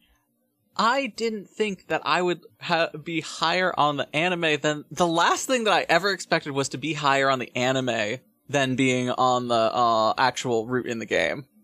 Yeah. But I really do think that for the type of story that it's going for here, the anime is more coherent. Yeah. And like, okay, dumb shonen bullshit works for me. Like that's why the anime worked so well on me. Which even going back to it, the beginning of the anime is rough to get through, but oh, certainly. Well, the thing is that I think that the like deeper philosophical stuff that's being done here that's totally stripped out of the anime but doesn't work for me, and it feels like half-baked. Yes. In general. And like some parts Fen does not agree. Fen is giving strange looks. Yeah. So part of this is I cannot speak to the anime. Yeah. I haven't seen Yeah. it. We're gonna watch it and we're gonna have feelings about it, I'm sure. Yeah, for sure. I think I agree that the greater philosophical stuff it's going for doesn't work for you. I don't think it is as half-baked as you're making it out to be. Like, yeah. I don't know. feel There's an like arc here, right? this- I haven't played Heaven's Feel. Yeah. There is something that I am missing the third part of the story, Yes. which is part of why you're giving me such a hard time. Because I can't speak to the whole piece put together. I have is hazy like- memories of the game's Heavens Feel, and I've watched the movies, and like I can see there's connective tissue here, and like that connective tissue, I'm absolutely it's definitely important, but like as a singular product, which at some point this route was sold by itself, right? That's what happened with the Altanua. So it's a singular product. It's bad, I think it's, yeah, I don't really and like that's part of much the problem. in this route It's at just all. like as I an like individual parts. I thing. like individual pieces. Yes. You know what I mean? Yeah. But like, I don't like almost anything that happens with Caster. Mm-hmm. Well, it's a big chunk of it. I don't like Kuzuki. I like the Shiro Archer stuff. Some of that's interesting, but like it's just so repetitive at a certain point. Mm-hmm. Like we get so much of that same fight. There's too many fights in the whole thing. Rin happened to be there Yeah. for most of this, or for parts of it. Rin showed up a little bit. And I think the endings double down on this energy, where Rin is like, oh yes, I am the prize that you get at the end. What's going on with me, my interiority, and how I feel about any of this? Doesn't exist. Don't worry about it. I'm your hot girlfriend who brings you to free college. Uh-huh.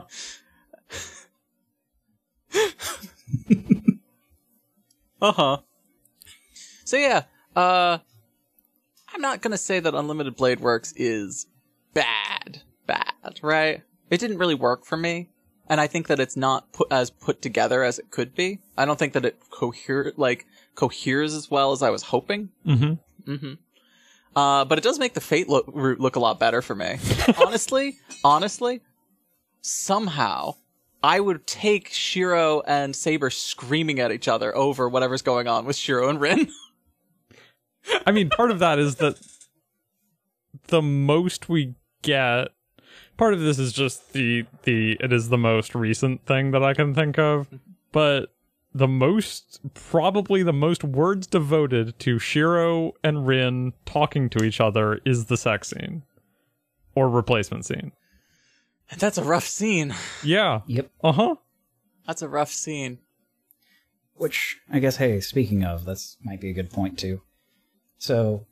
Oh yeah. Oh yeah, you have a fun. Wait, so the sex scene was in the episode that hasn't come out yet, right? Correct. Yeah. So Blue I has don't not know heard our what long your thoughts discussion or about anything, it. and I assume you guys tore it apart.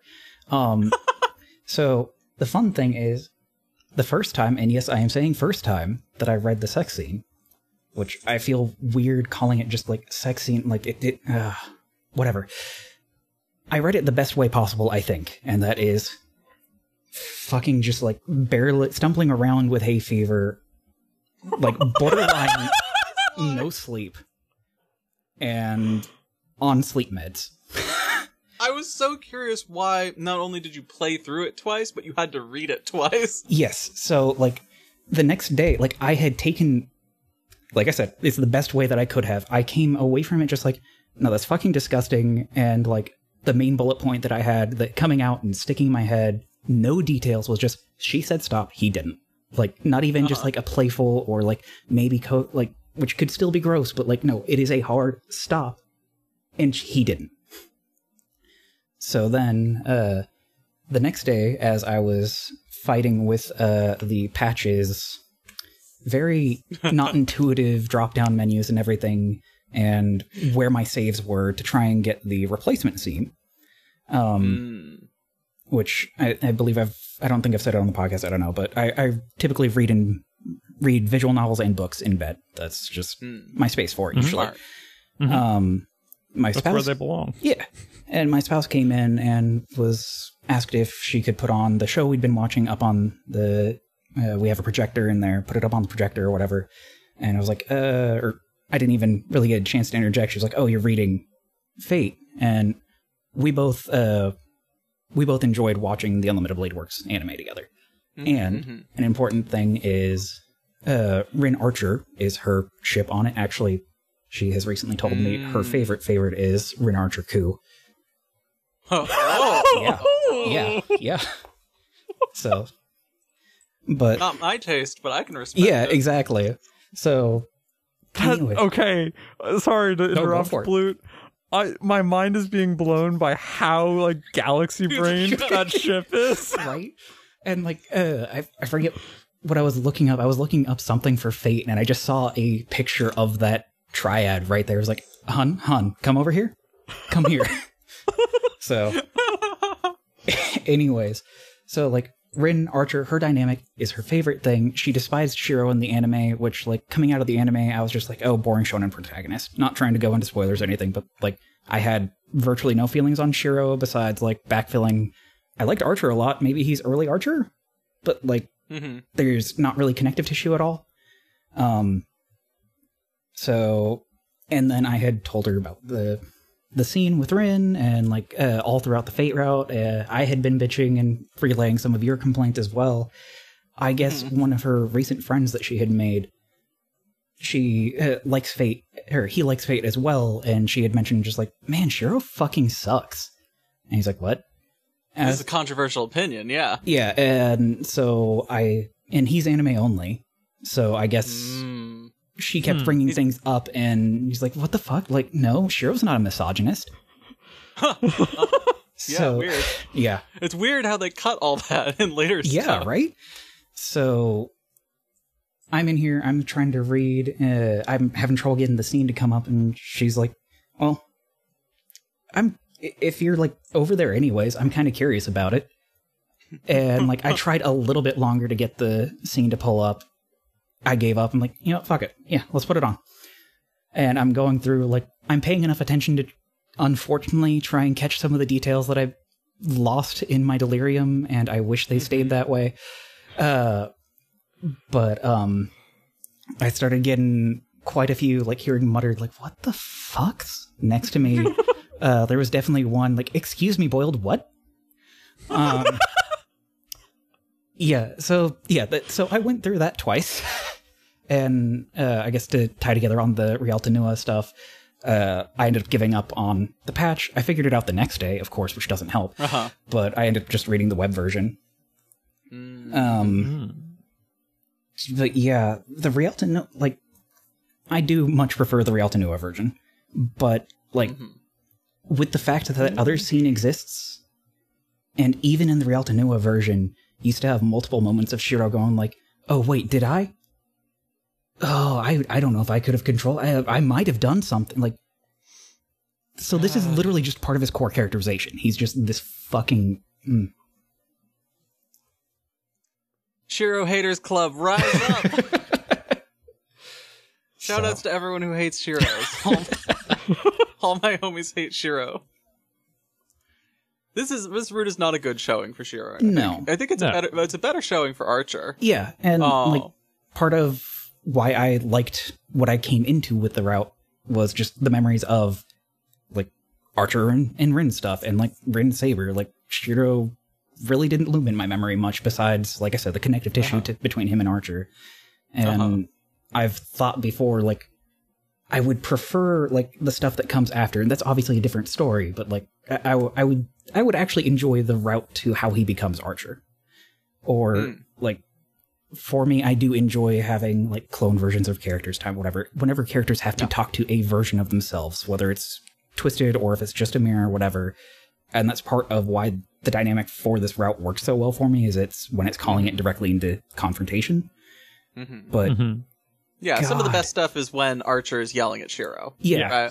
And that stuff works for me. And there was some stuff that the visual novel did go into a little more of like, oh yeah, Saber and Rin definitely knew that Archer and Shiro were the same person. And like you get more acknowledgement and engagement with it on that level, but it never goes beyond that. And as we've covered other times, I will read trash if it has that type of character dynamic of just, hey, you have two versions of themselves interacting. So there are two wolves inside of you. God. So yeah. This route A read that you can make of this route 100% is that Rin fell in love with Archer and is kind of dealing with Shiro in the hopes that he grows up to be a different person. Well, and it kind of supports that too, because like she does backfill really early on with as soon as she's starting to realize that Archer and Shiro are the same, like she's starting to connect like, oh, you had the tragic past, and starts connecting to 10 years ago. She puts together himself rather than, or herself without him saying anything on this. And like a lot of that feels like her digging into Archer. Fen, you definitely have a lot of thoughts on this, but you're being very quiet. Yeah. Sorry. You're drifting somewhere. You've gone somewhere else. You're on a little journey. You're on a boat. You're wearing a little hat. What an oddly specific. There's birds, Fen. I see the birds in the distance. Do you see them? Part of this is that, yes, I did sleep last night and have not gotten very good sleep like a couple of nights before that, so I'm very tired. Yeah, you're very quiet also. Yeah, I was listening to Blute. I was trying not to steamroll our poor guest again. That's all good. I think, like, some of this is we will talk about it after Heaven's Feel. Yeah. And also, some of this is, yeah, I agree. Shiro sucks. And, like, I think the sex scene's a bad showing for Shiro. in general... We've talked about this. Okay. Let's go for my epilogue notes, and then, one, really so the good end first. Yeah. Really sucks that Rin is just like, well, we're gonna have lots of sex now. And Yeah. I am like pleasantly embarrassed by that. Not that doesn't sound like fun at all, given our last experience. Which ended with, I'm never letting you touch me again. Yes. Like, we're never going to do this again. Which is why I say it feels like maybe that is you're gonna have to mana transfer to Saber. And I'm just gonna watch on. Secondly, and then, yeah, I did not read the true end the way that you did, Ben. Mm-hmm. I think that makes more sense. That Rin is finally like, okay, maybe I've gotten over it. But like, I don't know, show me that. The ending battle works fine for me, because it's like, Rin is like, okay, I need Shiro to defeat Gil and win this fight. Yeah. I think it's a cool, Archer and Shiro's power being the the perfect match for Gil's. That's fun. That's cool. That's a lot of fun. You know what I mean? It's like a Shiki being Roa's natural enemy kind of moment. Like, it's the thing for me is that Rin is like, it's like, oh, actually, it's fine what Shiro did. Rin's still in love with him, and like, there's nothing bad that happened, really. There is so little interest in the fallout of what that scene actually means for me. You know what I mean? Yeah. Either scene. That by the ending, I was like, yeah, whatever. Yeah. But it gets bad. Like, both of those scenes Obviously, take a lot from Rin. like obviously it's largely due to the production. Like, I wish Rialto Noah would have added more text, like in the after fact, like connecting even more to like, what does it mean to give a part of your family crest away? Like, Yeah. that has been, that's been a question that's lingered with me. Like, what does that actually mean at all? Because like you guys have brought up multiple times of like, what is the process of giving a family crest, and how does Rin, like, how does that work with Rin and her dad and their situation? Yeah. So like, Yeah, it'd be nice if there was any interiority to Rin's feelings about her family, huh? Aside from just, for the whole second half of the route, her saying, no, actually, I'm fine with either being my family's legacy or not. or having the one little bit that you do get of her interiority, of her history, being her memory bleeding out to Shiro, which then they still also do a little bit of a comparison of violating consent there.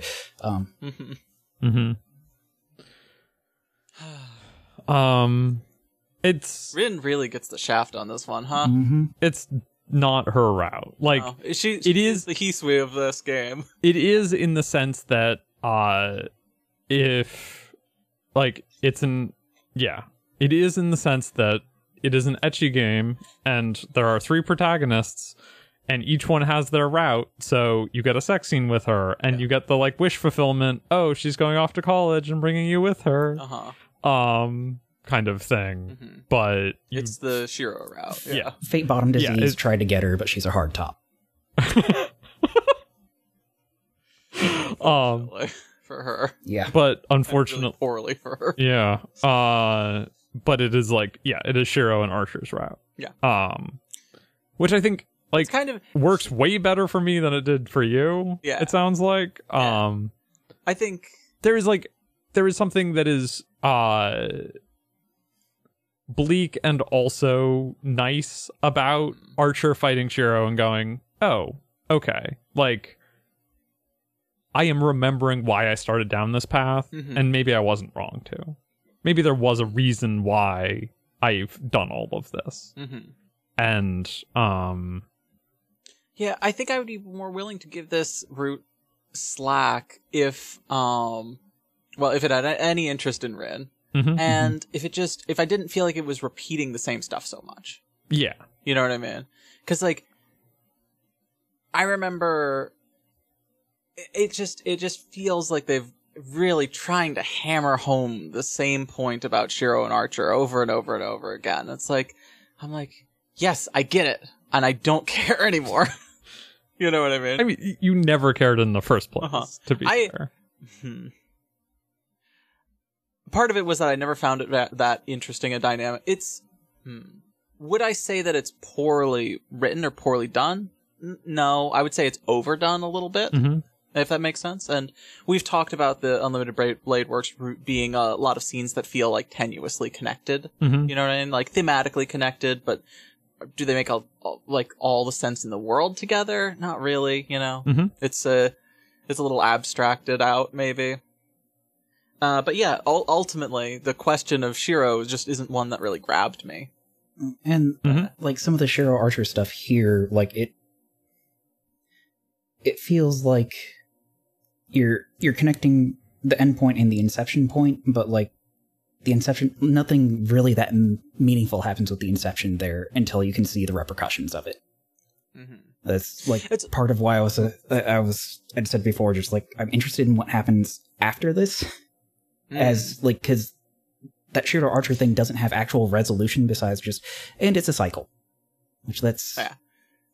Sure. I would love if Nasu was willing to write these protagonists at like 40, like follow up to the story, like any follow up instead of them being trapped in this eternal youth cycle. You know what I mean? I mean, that is kind of what we get from, Archer. Yeah. Yes. Right? Is like, oh, actually, the thing is, you can't know if what you're doing is right until you look back on your life and like really consider it and say, oh, actually, the things that I did were correct or not. And like, it is really only through the benefit of hindsight that you get clarity. I was really expecting, because the way that Rin and Shiro mirror each other as people with the burden of their family's expectations and legacy, right? In two completely different ways. Rin is purposeful. Shiro has picked it up against his father's wishes. You know what I mean? And I was expecting some interplay. Yeah, like between that, and I think that would have given me a lot more patience for Shiro's issue. You know what I mean? If I had anything to compare it to besides just more Shiro, I guess. And they extend some of that mirroring a little more with like her having the same thoughts about Archer that Shiro did about Saber. Like there's more mirroring there, but it's like not, like I said, there's not enough interplay between them, especially without having any of Rin's interiority in this. And I guess what they do instead is that they kind of try and like speed run Saber's realizations about her wishes. You know what I mean? Archer just like lobbing bombs at her that I feel like don't work great, and I wish that it was stuff with Rin instead. Yeah. You know? And I think part of that is because they're setting up this ending where Saber also gets to stay. Which, also, we don't see Rin and Saber interacting at all either. Yeah. You know? A lot of the weight is carrying over from what the Fate route set up. Yes. I guess I would compare this to the Tsukihime Hisui route and the Tsukihime Akiha route, right? The Hisui route, in that you realize partway through, like, oh, this is just a different person's story. Right. Like, so, like, what's going on with the main character girl isn't so important as it is going to be about someone else, right? And it's about, like, the Akiha route in the way that it's like, we set up this character, this girl, we give her a deal, and then she just kind of, like, doesn't really matter for the back half. Yeah. Right? Like, Akiha literally becomes a blank shell with no feelings at the end, and so they have to decide what to do with her. And Rin isn't quite that far gone, but, like, she's just kind of, she's down for whatever, you know? Mm-hmm. Yeah, sure, take my magic crest. I'll kill it myself and hand it over to you. And with a smile. Her, like, there's no internal turmoil to her, all of a sudden. Yeah, And I which is like associate Nasu girls with a lot of internal turmoil, I guess. which this is really where I think the constraints of The Eroge. constraints of an Eroge game really you can feel Nasu straining against them, and like I think that he definitely could have written a better route that included both, that was like primarily about Shiro and Archer interacting, but also included a lot of Rin stuff, and did not. But it feels to me like this route wants to be a story about like a teen romance that doesn't work out. And because it's an Eroge, it can't really do that. You know what I mean? There has to be the happy ending with Rin. Yeah. It's interesting that we don't even get one tragic ending. You know, because we also have to have the good ending for Saber as one of them. Yeah. And so we have to have two good endings. The true end also is just like, it's so weird. Like, it's almost like you can put it up side by side with the arc endings. Like, it just feels so heavily tied to the, like, it's not actually, but it, like, just seeing both of those things. Or I guess the but it's a classroom scene like the Arcoid true ending. And like them like talking about the future and how like Rin might be leaving, but she's actually trying to lead him to come along, and like it's like a similar conversation, but it's the one that actually has a potential future and arguably feels better than the good endings, Arc's good ending, hand waving it, but yeah, I connected it to CL's more honestly, because we get the good ending where you're together forever with your girl in an uncomplicated way, and you're both and then you get the true ending where that happens, and then you also get a good ending where also you have another pet girlfriend. I think Arcoid makes a better third than Saber. I mean, like, part of that is just we barely saw Saber and Rin interacting, and CL and Arcoid have plenty of time to interact. Also, it's just Arcoid being the like annoying hot pest forever is such a good bit. Saber doesn't really feel like that kind of character. Like they're just kind of around passively for this route. It feels like they're trying to extend that date scene out, which like that date scene was great. And like the dynamic of all of three of them, if you just picture just that date scene going forward, sure. Yeah. I love it. And like, that would be one of my possible pairings with Rin for like how I could see Shiro working is like an extension of that date scene, the three of them together with Saber kind of being a middle point between them. Yeah, I was about to say, it feels less like a triad and more like Rin is dating Saber and Shiro is dating Saber. And which makes more sense for me. Like Rin and Shiro are friends. Yeah. And I guess that'll lead into the other, like, air quotes, future that I could see with between Rin and Shiro doesn't work in the framework of an Eroge here. And that's largely because it's predicated on, like, what you see between her and Archer is, like, it's a long game of just, like, it's not the, like, immediate crush you get together with or, like, anything like that. It's more like, it's like, hey, if we're 30 and not married type of a thing. Like, I can see both of those working for Rin and Shiro, but just Rin and Shiro doesn't fit for me with what we've been given. Yeah, I don't think they click very well for me. Yeah. Like, you know, they have the wonderful banter and chemistry when it works, but, like, it's not refined. They aren't in the right headspace for Shiro. Really, Shiro's the blocker there, because you see, once Shiro has changed and has a different perspective, as Archer, they have amazing chemistry. Yeah, Archer's just better at banter. Yeah. And You know what just I mean? being that little bit more cynical that fits in with Rin rather than just this stone wall. Yeah, I feel like with the Fate route, Rin and Saber and Shiro are such an incendiary like pairing. You know what I mean? I don't know that they work long term. You know? No, I could see that like being especially tragic in given the that they future type die. of a thing. Yeah. But the thing about it is that it really feels like their relationship goes somewhere, right? They come to understand each other, and like actually they do click at the end, right before everything ends. You know, There is and the exchange. they between mirror them. each other well. Yeah. And then with Rin, it feels like a lot. Everything post like the big fight in the school between the two of them. Yeah. Feels like Rin just kind of fades to the background. Yeah. Which Her chasing him around, machine gunning at him, really fun, really Oh. fantastic. Like him just the bit where he's like, it's a battle of wills and magical energy. I'm gonna see how long I can hold out. I'm already out of magical energy and she's still shooting. I'm terrified. I surrender. what if she was like Yes. the villain for the first half of the route? Yeah. It's like, it sets it up to be kind of like that, but instead we just get bare glimpses of her in these like tons of interlude shots. If more interludes, I think interludes are overused in this portion, mostly because it's not just like we're getting interludes from her perspective. We're getting interludes from everyone's perspective, and it kind of drowns it all out Yeah. for me. Like that Caster one. Yeah. Caster Yeah. really, I was hoping that Caster would buoy the route for me a little in the same way that Kotomine did last route, but she's a poor substitute for Kotomine. Yeah, which is why she didn't even check to see if he was actually dead. Yeah. She should have thought of that. She's literally, like, how many times have we seen her look like she's dead and then get away? She should think of this shit. Yeah, not to rehash y'all's with her guy being absolutely nothing and like she'd be better on her own. Same thing. Like Yeah, we were really hard on Kuzuki. I feel so, I'm eating so much crow about, in the first episode saying like, listen, he looks like a fine guy. I know he looks severe, but I'm not gonna judge a book by his cover.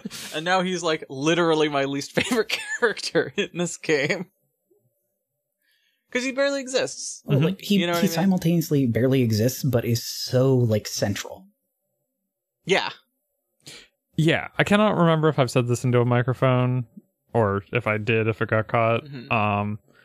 But this feels like a route that some characters, mostly Shiro and Archer, have ideologies or really like beliefs about how the world works. And everything else flows from that. And that like, and not in a, everyone is actually going to have like interesting debates. It's more like, these are the character traits that matter, and everything else, there's going to be a lot of cool fight scenes. And, just doesn't end up like flowing in a way that is like, if you're not interested in Archer and Shiro, then like there's really not much for you unless you really like cool fights. Yeah. There's a lot of fights. It's like that connection, Archer Shiro stuff, like that's the like theme of it, and then like you have some connective tissue for between Fate and Heaven's Feel in here, and then just whatever else needs to be fitted in. I'd argue that Nasu characters typically have a lot of have very strong ideals and no ideology. They have no picture of the world beyond themselves. Know what I mean? Yeah. Like Shiro's like, here, I have an idea for what I'm gonna do. The world is always bad, and I'm always going to suffer, but I'm gonna sacrifice myself anyway. Is there any way for the world to get better? No. Or I can't think of any. This is a reoccurring Nasu thing, is like, the highest you can aspire to is to keep the world the same way that it already is. Stop it from getting worse too fast, you know? Yeah. That's kind of like Nasu's big thing. Yeah. It's like, it's interesting because it's like, it's so zoomed into a character study level, and I think that's what Nasu is good at, Yes. right? Yeah. But yeah, there's just no thoughts in Shiro's head at all of how the world could be a better place, or Archer's. You know what I mean? Mm-hmm. It's just a fact of the world that capitalism exists and everyone will always suffer. I think that's part of what makes this route so rough. Like Fen was saying, the main like ideals you have competing are Archer and Shiro. Like you don't have anybody else pushing theirs really, or like actually fighting for theirs. Like Caster, it doesn't actually like she doesn't have a consistent one because it's buck the chains to return to them, and That's Gil is very- there that's- to just scream a lot about let's kill everybody. I think they could have just cut Gil and like expanded Caster. Yeah. You know what I mean? Like, I don't think Gil makes a compelling case for him being the final boss of this route, besides the cool fight with him, Yes. which I think is a cool fight. I definitely think it's a cool fight. Or have Caster be defeated earlier. Yes. And set also up could Gil be- as more of a Like, have- threat. There's so many like encounters with Caster in this route where like not really anything happens. Like, Yeah. Mhm. In my head, like I had like put together of like Gil is like the big bad for Fate, and then Caster is the big bad for Unlimited Blade Works. Is how I remembered it, but like that's not really like she's the focus for a while, but she doesn't actually get the climax. I think that the anime is very Caster is the enemy, and then Gil shows up Yes. as a surprise final boss. You know And what I mean? I mean, the route itself is kind of written that way too. Like it just doesn't flesh out Caster enough. I would love Caster as being more of a. I would love Caster and Rin clashing more. Yeah. Mm-hmm. You know what I mean? Like, they set that up, but then, like, Caster just leans so heavily on the be a good wife. Mm-hmm. You know what I mean? And like It's such a bizarre thing to do with Media. Yeah. To me. And having It's like like- Caster even- with Rin repeatedly like refer to just like both of them like, okay, I'm gonna fight her, and like, no, she's too good for me to try and like indoctrinate as this servant. And like, there's so much conflict set up there between the two, and not much happens. Yeah. It doesn't, it feels like there are pieces set up, but like it doesn't thematically come together into really anything besides she is also a willful magical person who needs to submit to a man. Mm-hmm. It would be different if Kazuki was like a huge wife guy, you know what I mean? Yeah. Mm-hmm. Because then it would feel like she has someone who actually cares about her instead of just another guy who's Yes. just kind of around. Uh-huh. Like, he's not actively using her, I guess. And that's the best she can hope for. And it's really, really beautiful and tragic that she doesn't get to also just have him be around, not using her forever. Mhm. Like, even if they had it like of him more actively supporting her, like having her also like scheming behind his back. Well, they even have it set up there. If he was still supporting her, you could still have the story beats of him finding out and like being supportive rather than continuing to be apathetic. Yeah. Like the whole thing is he just doesn't interfere with her. Yeah. And it's like, I guess you could read it at the end of him, like, him standing up to Archer, even though he knows he's gonna die. But, like, he didn't have any plans after this. It's not really a romantic gesture to me. Yeah. Mhm. It's like, well, it's either grade papers or die, and I don't really care either way, so. I have to wake up tomorrow, I guess, so. Yeah. Yeah. Yeah. I'm looking forward to seeing how Heaven's Feel hits you, Ben, because I enjoyed what I remember of it, at least. So I'm very excited to reread Heaven's Feel. I've enjoyed a lot of pieces of Fate's Day. I think it sounds like I'm very, very down on Fate's Day Night so far, and I think that Unlimited Blade Works didn't really work for me, but I still have a lot of, like, fond memories of individual moments of it. yeah, I think, And right. I've been thinking a lot because people are playing Tsukihime and, like, Dunking on it, dunking on it, and how high I think that people who just listen to this think that I loved Tsukihime the whole way through and think it's the best thing ever. You know what I mean? it's Whereas our Tsukihime coverage was a lot of me and Fen being like, "Oh, this moment was really great," and then like so much bad stuff happen. I kind of expect fate to come together at the end for me in the same way, Yeah. where I'm like, you know what? Actually, I did like that. I think my issue is that replaying something, it just hits different, but like, It does just hit different when you're replaying it. but also it's harder to remember the parts of this route that stood out. Because like, oh, I remember the parts that I like about Fate, and it's like day 12 onward, or really like Yeah, day, it's not an easy it's like one. day It's 10 or how- 11 onward, It just and it's like picks up, it goes. and this route is, I don't know if it's actually longer. It feels longer. Feels a lot longer. I know that Heavens feels like significantly longer than either of the first two routes. I'm pretty sure. That's gonna be interesting to play. But yeah, I think I'm right. So it is harder for me to like thinking about it.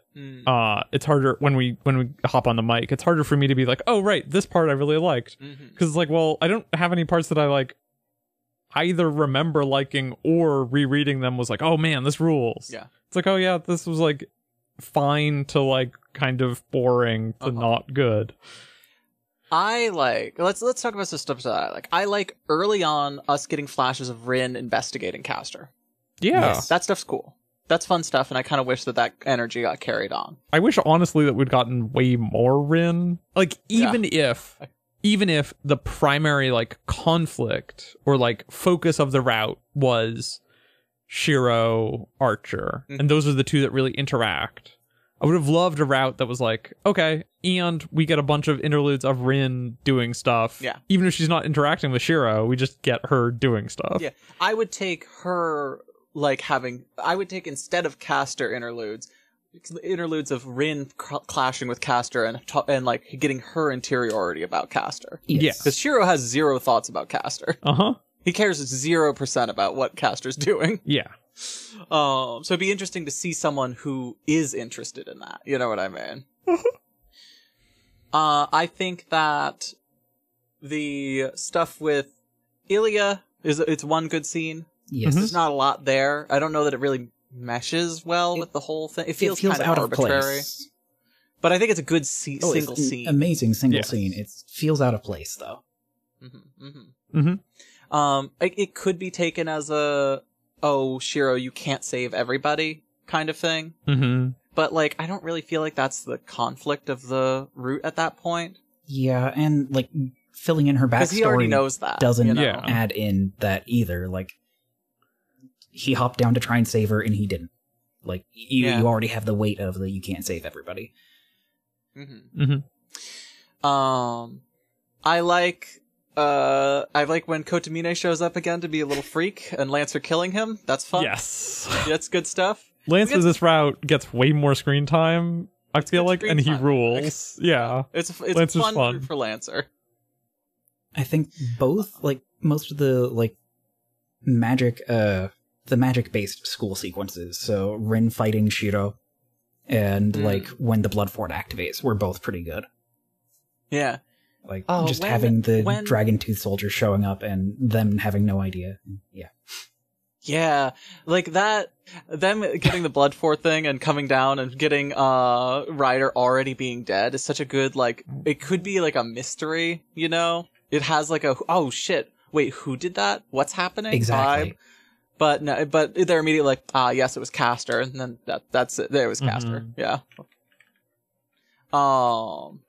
But it is good up to that point. Yeah, and so I guess that actually, yes, this is a route primarily about like Shiro and Archer, and there's really not like, or it is a route primarily about like fighting beliefs and yourself, and is very little about like Anything else? plot Yeah. being like the driving force. Yeah. So, I yeah. like there are interesting things that happen, but there's not really like mysteries. No. There's not really like, yeah, you're not really reading for that, I guess. And there's not, Rin not being around for dinner is a really heavily felt Right. loss. Yes. That I was going to say that earlier is there aren't very many scenes of just hanging out. They're replaced Like, by fighting scenes. Yeah. Uh-huh. Which I don't care for. There's so many fights, and there's so much good Rin, Taiga, Saber, and Shiro are gathered around the table, and like, yeah, that's it. Those They're are just the like best eating scenes, breakfast, they're eating dinner, like yeah. They're great. And there's very few of them. Yeah. It's not even like the or cooking there are matters to me, it's the hanging out. there are some that happen, but they're locked behind choices. And like they're Yeah, it's such an interesting choice to make Rin not be around for the route that's not hers, and then not be around for the route that is. The Hisui problem. Well, again, it's not her route. It supposedly is. You know what I mean? There's my gripe here is that there is plenty of time to have these moments. They just choose to do fights instead. Yeah. You know? They could have had some of the other servants like take care of each other off screen, like make it Just kill feel each like other, it's an yeah. actual battle royale rather than all being focused on them. Yeah. Yeah. Uh-huh. They do have 2 out of the 7 servants, so I mean, yeah, like Even just like still just like Kojiro at the end. It's like, Yes. oh, okay, yes, I know he has to get, like, Nasu really likes him, so we have to get a big climactic showdown with Kojiro for the 5th time. yeah. I don't actually think it's the 5th time, but it's at least the 3rd or 4th time that Saber fights him. And it didn't need to be there at all, besides just paying off like, yeah, they were supposed to have a final showdown. Because, like, it's still, the plan still goes into place. One thing I do enjoy is Archer tauntingly dropping how much he knows of different people's identities. Just like, oh wait, how much do you know? Every time that bit is hilarious. I do wonder what it would be like to read this without knowing who Archer is at all. You know, I'm very curious about that experience because I've known who Archer is since playing Fate Grand Order, where it loudly announces that he's Emiya. Chapter 1. That he's Shiro Chapter Emiya. 0. So, if you've listened to this podcast for long enough, you will know that I am a dumbass. But we love this about you, fan. Yeah. Even knowing that he was Emiya, it took me until like halfway through Fate to go like, wait a sec. Is Shiro Archer? And then, if you go in with that as a possibility in your mind, the route does some really fun stuff with like, hey, weird that these two are so similar in like interesting ways, and like, yeah, even just in Fate Route, like the way that Shiro sees him is like, I fucking hate that guy. Yeah. Very funny, right? But then, yeah, I think I've said it before, maybe in our last episode that no one has heard yet, as of the time of us recording. But, there's really not nearly as much that is rewarding on a reread this route, I think. Because again, it's not, there aren't like mysteries that can be lampshaded aside from Archer's identity, I guess. Yeah. It is so much about like, hey, I hope you like reading battles and also reading about Archer and Shiro disagreeing. Yeah. It hangs so much on the like the reveal that servants can be from the future. You know, I think that's a really fun twist. Or not even a twist, but like a fun like reveal, a fun moment of discovery. But again, yeah, if you already know that twist is there, then like they really beat it into your skull before you get to them actually saying it, right? And it's like, haha, yep, I know. Which, like, you know, even after they play some cards that like in other fiction you would expect would lead straight into the reveal, and even there they like leave little notes of like, I don't know, she's not saying something, or she's holding something back, like, or he doesn't realize, like, there's little bits of just dragging out longer than like where other stories would have had the reveal. So how do we feel about this being the rescue and rehabilitate Shinji route? Not great. Let's see. In Let's see, I've got Blutweinen, praying hands, knife, Shinji, gun emoji, skull as a username somewhere. So, I will say it is. Some of this will get addressed next route, but it is interesting at the end, Shiro going, "Oh, Shinji's returned to the person I knew him to be." Which is like, oh yeah, the person Shiro met and like became friends with was not the Shinji that we see. Yeah, definitely. I'm like, I was sure of that before, right? Like there's a reason.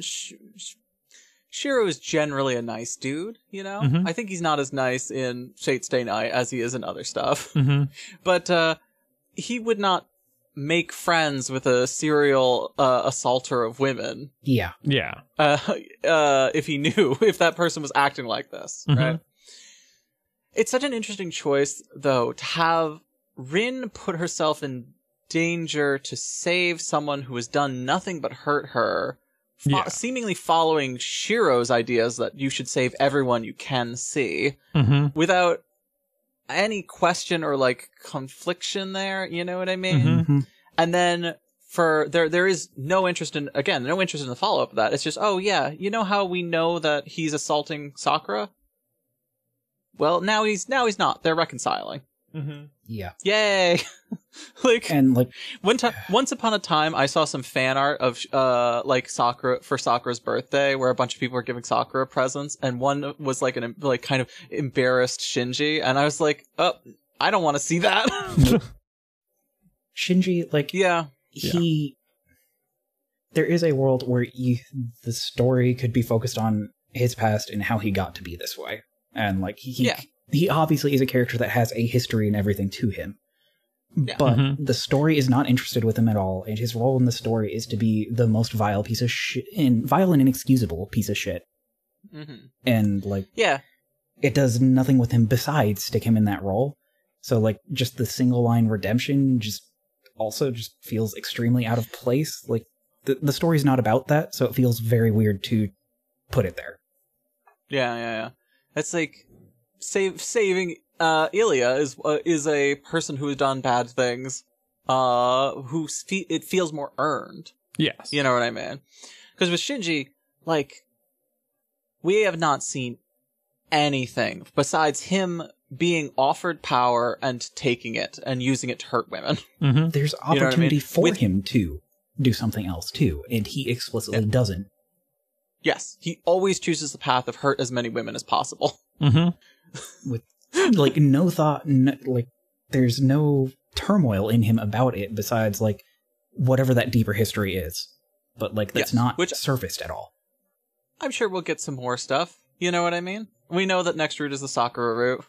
Like we've known that for a while. The game has even said as much at this point.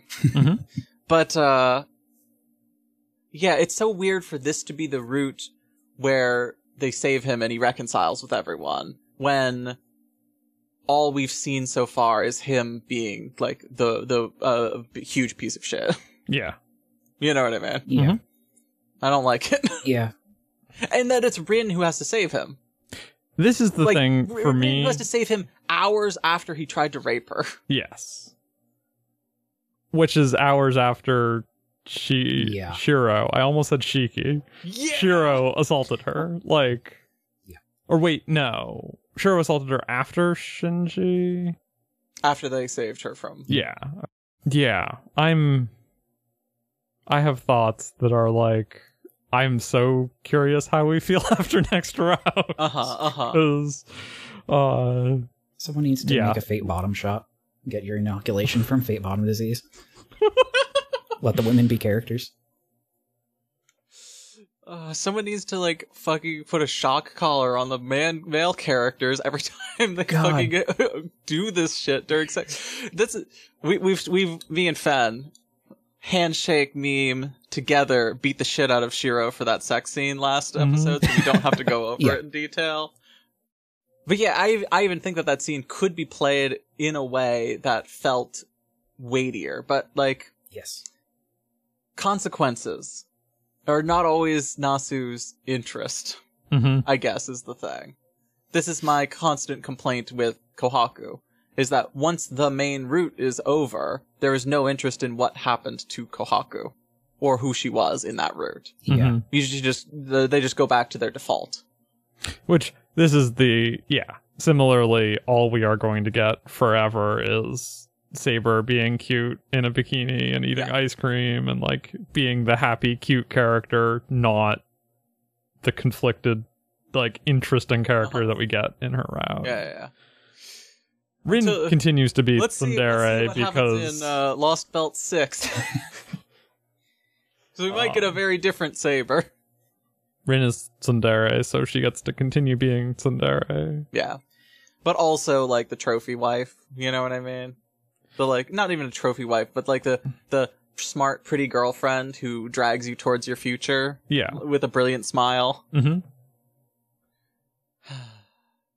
I'll give Nasu that, like, the worlds he makes me, like, want to see stories in them.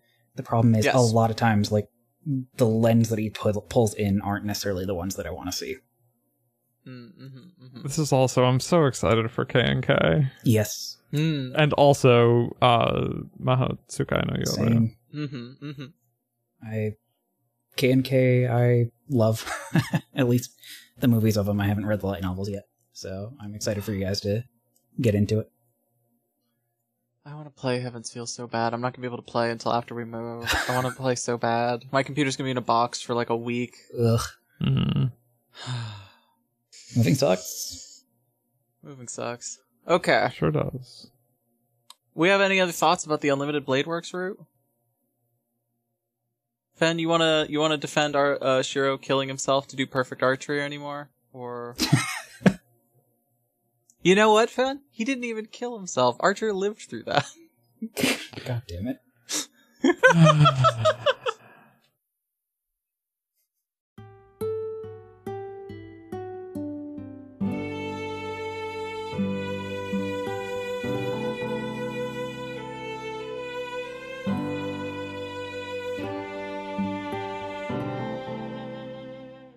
You can email questions to cryingrulesactually@gmail.com. Like, for instance, Emrys did. Hey, Fen and Ben. And Blute. Blute's Hi. here too. Hi, I don't Blute. think I'm sorry, I don't think we No. properly advertised. Yeah, well, and Blute's who knows podcast. how far back this was, whatever. Yeah, you don't. I'm the you don't guest, you don't say need to the address guest me. until they're literally on microphone, just in case they get taken off. It's the like podcast guest curse. I have previously played through all of Fate's Day Night, and I'm really enjoying the pods on it. Since you have been so positive on it, Like I said, who knows how long ago this came in? started reading to. Oh, right. Since you have been so positive on it, started reading Tsukihime and Okay. listening to Fate Moon Archive as I go. Sorry, the comma was in a weird place. It just made it funnier. When I hit the app in Ark's route, where you talk about the Burial Agency reinforcements flying first class to Japan when CL called for help from the church, I immediately realized that at least one burial agent was already in Japan. The image of Kotomine getting a call from the Vatican and hopping on a train and showing up in a couple hours to help CL sprung to mind, and I can't help but wonder how big a disaster would result from that scenario. Oh my god. That's incredible to think about. Kotomine bussing in. Thinking of Fate and Tsukihime and Kotomine like all of getting a coffee from the Shinkansen vending machine.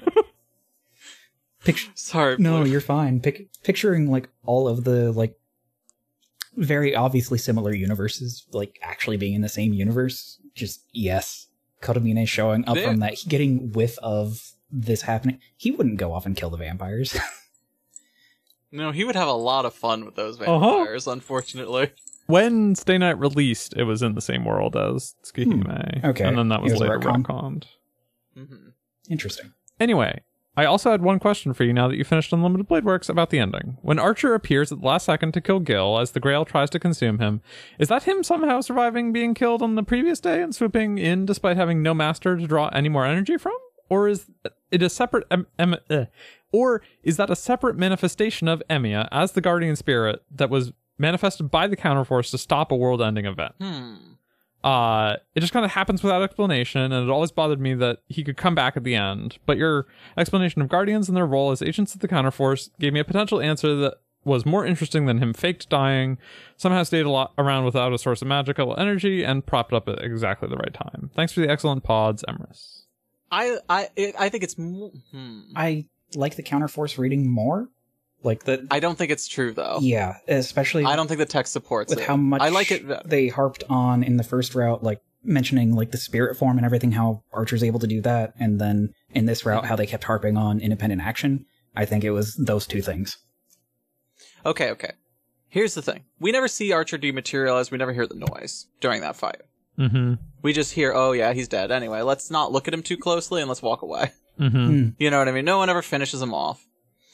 And we do get, when Rin is meeting up with him at the very end of that scene, the tearful farewell, we get her talking about how he's got no energy left and his armor is cracked and he's all beat up and all this stuff. And I think that's just carryover damage from... Yeah. Do you know Sekfan? Pence. Oh, okay. I think it's carryover damage from his fight with Shiro.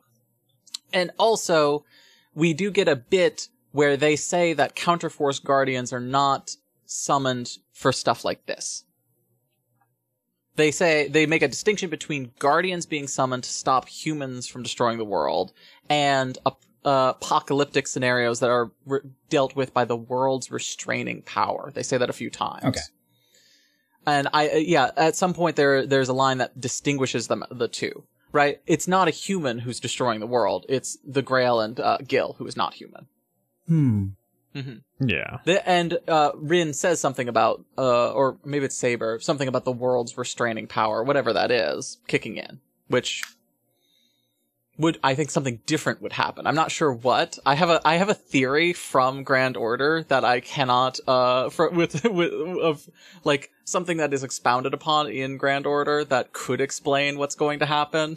Mm-hmm. Yeah. But I can't talk about that because that's like way future spoiler stuff. And also, Grand Order is just a different world. Oh, totally. But I wonder if that concept is something that Nasu is playing with even at this point. Yeah. Because a lot of stuff in Grand Order is stuff that is like developed from earlier ideas. Mm-hmm.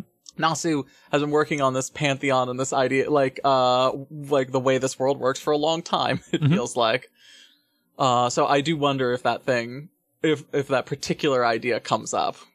But that part's conjecture. I do think that it's just Archer's so cool and has so much willpower, even greater than Heracles, that he's able to stick around long enough to do a bunch of cool shit and then disappear. Yeah. Like, we get Heracles doing something similar, right? Mm-hmm. Yep. Even in this route of, like, going way past what even his limits are because of how much he cares about X thing. You know what I mean? In this case, Ilya. Okay, this is the thing that I should have brought up when we were doing our summary and wrap up, but just remembered. But my major problem with this route is that it is the most shonen, and it is the most battle shonen of actually I can surpass my limits, and not only does that only temporarily negatively affect me, it's actually fine in the long term, but it also means that I can do everything I want, and I don't ever need to make choices. I don't ever get defeated. I just am right, and also I don't have to bear any consequences for being right. Yeah. If you believe in your ideal strong enough, you will not die in that fight, no matter what. The Shiro fight, the fight with Shiro and Archer talks so much about, like, wow, Shiro did his last attack, and it was really fantastic. Oh my god, he's doing another last attack, and it's even more fantastic. And just forever. Yeah. Right? Yeah, which, like, part of, if I remember... The sheath is such a convenient excuse, you know what I mean? It really is. I think the sheath was fun in the Fate route, especially because it felt like it had weight and consequence. And in this route, there's less reason for it to work as well as it does, given Saber's separation from him, and also it's just so weightless. All of the fighting is so weightless because it's like, wow, Shiro really got hurt that time. Anyway, he's fine now. Mm-hmm. He got 3 hours of sleep. He's feeling better than you, Ben, have ever felt in your entire life. God. Okay, next email. Sorry. Oh, wait, did you have one more thing? Well, yeah. Sorry. Well, it's not really tied to that email, but like playing off of the Archer stuff and that fight and the building the will up to like it then like if I'm remembering the epilogue right, it kind of like undercuts even that of Shiro building up his will with just Archer just be like, you know what, maybe when Rin was right, maybe I should let him win this fight. I'm teaching him. Like it kind of starts going that way, which then undercuts even the format that it went for. That was anyways. That's like Heracles couldn't believe in himself enough to save Ilya, you know what I mean? Yeah. But Archer could, because Shiro has the strongest will of any person ever to exist. Yes. Yes, yep. I'm very proud of how cool he is. Hey folks, congrats on being 2/3 of the way through Fate's Day Night. Here's a fun question if you have time in your wrap-up episode. Remember the fact that the servant summoned reflects the character of their master. What servant would each of you summon? For bonus points, what would their class and noble phantasm be? In the interest of fairness, I'll answer. I'd summon Lauren Zahak from Turn A Gundam. Class Rider, and NP is spoilers for Turn A. Wait. Thanks for the ongoing archive, If you're putting Gary. fictional in here, that makes it easier. I'm like, history? Shit. Okay. But this is fun though, because obviously we all know that Gundam will actually happen in the future. We are in the Universal Century. Or we're heading there at least. Okay, I was gonna say, I can't come up with an OC off the top of my head for this. You know what I mean? So I was like, okay, what servant from, like, what Grand Order, like, and all the extended Fate stuff would I summon? You know what I mean? This is one that I wish we had gotten in advance so I could have prepared something, though, Fan. Oh, I'm so sorry. No, We can do it next episode. Blue, do you have an idea? So mine is, I guess it'd be you mentioning the Turn A and like future tying it in a little bit helped out a bit. I guess to have a more specific answer, I'd say Kusanagi from Ghost in the Shell, but like more generally, it'd be some other cyborg of significance from Ghost in the Shell. Just disability, gender, body issues, queer, all of that. Yes, technology, like program. Yep, all of that. It would definitely be one of the Gits people, but probably just Kusanagi is just an answer. I don't know who I would summon, but whoever I summon would be the most annoying person on Earth. That's Neko something I know. No, not that annoying. God, wait. Who would I summon as a servant? Komagawa Uta. Berserker, probably. I would. Okay. Wait. Would it be Icarus? Because of how much hubris I have. Yeah, Wonderful. Icarus. I would summon Icarus, but as a girl, and her noble phantasm would be to fly too close to the sun, catch fire, and fly directly at the enemy, Yes. exploding into wax and flames. God, what is? And we would have a Uta's bonding MP? moment of having learned nothing from our I guess hubris. Kusanagi would be either a archer or a caster. What would Icarus be a rider because of the wings? Probably. Assassin doesn't make sense. They did sneak out of a place. That's kind of assassin-y, right? Yeah. Noble. Or is that berserker behavior? Would I summon berserker Icarus? My second choice would be Kohinata Mangetsu from Granville. Okay. Yeah, I love someone who just thinks that they're no one and like worries a lot about. Summon someone depressed. Yeah. Is the important thing. Oh, What are some NP. famous Okay. depressed people, fan. Mangetsu's NP.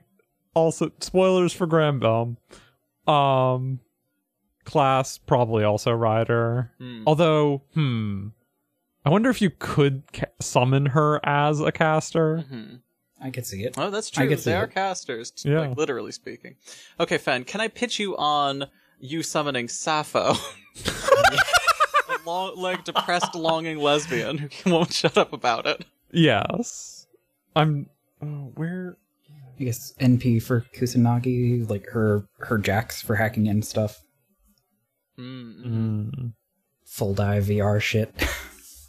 Yeah, sick. Yeah. or the Tachikomas. Ooh. Then a rider. That's yep, a rider, then. I for want sure. now just wish fulfillment and give me Rider Kusanagi with the Tachikomas. What would Sappho's noble phantasm be? Oh shit! How do I say? Poetry? Well, yes. That just like, yeah. What would its effect be? Makes you gay and sad. Yeah, I mean, I was It gonna say like applies the tag lesbian to all targets. puts everyone to sleep.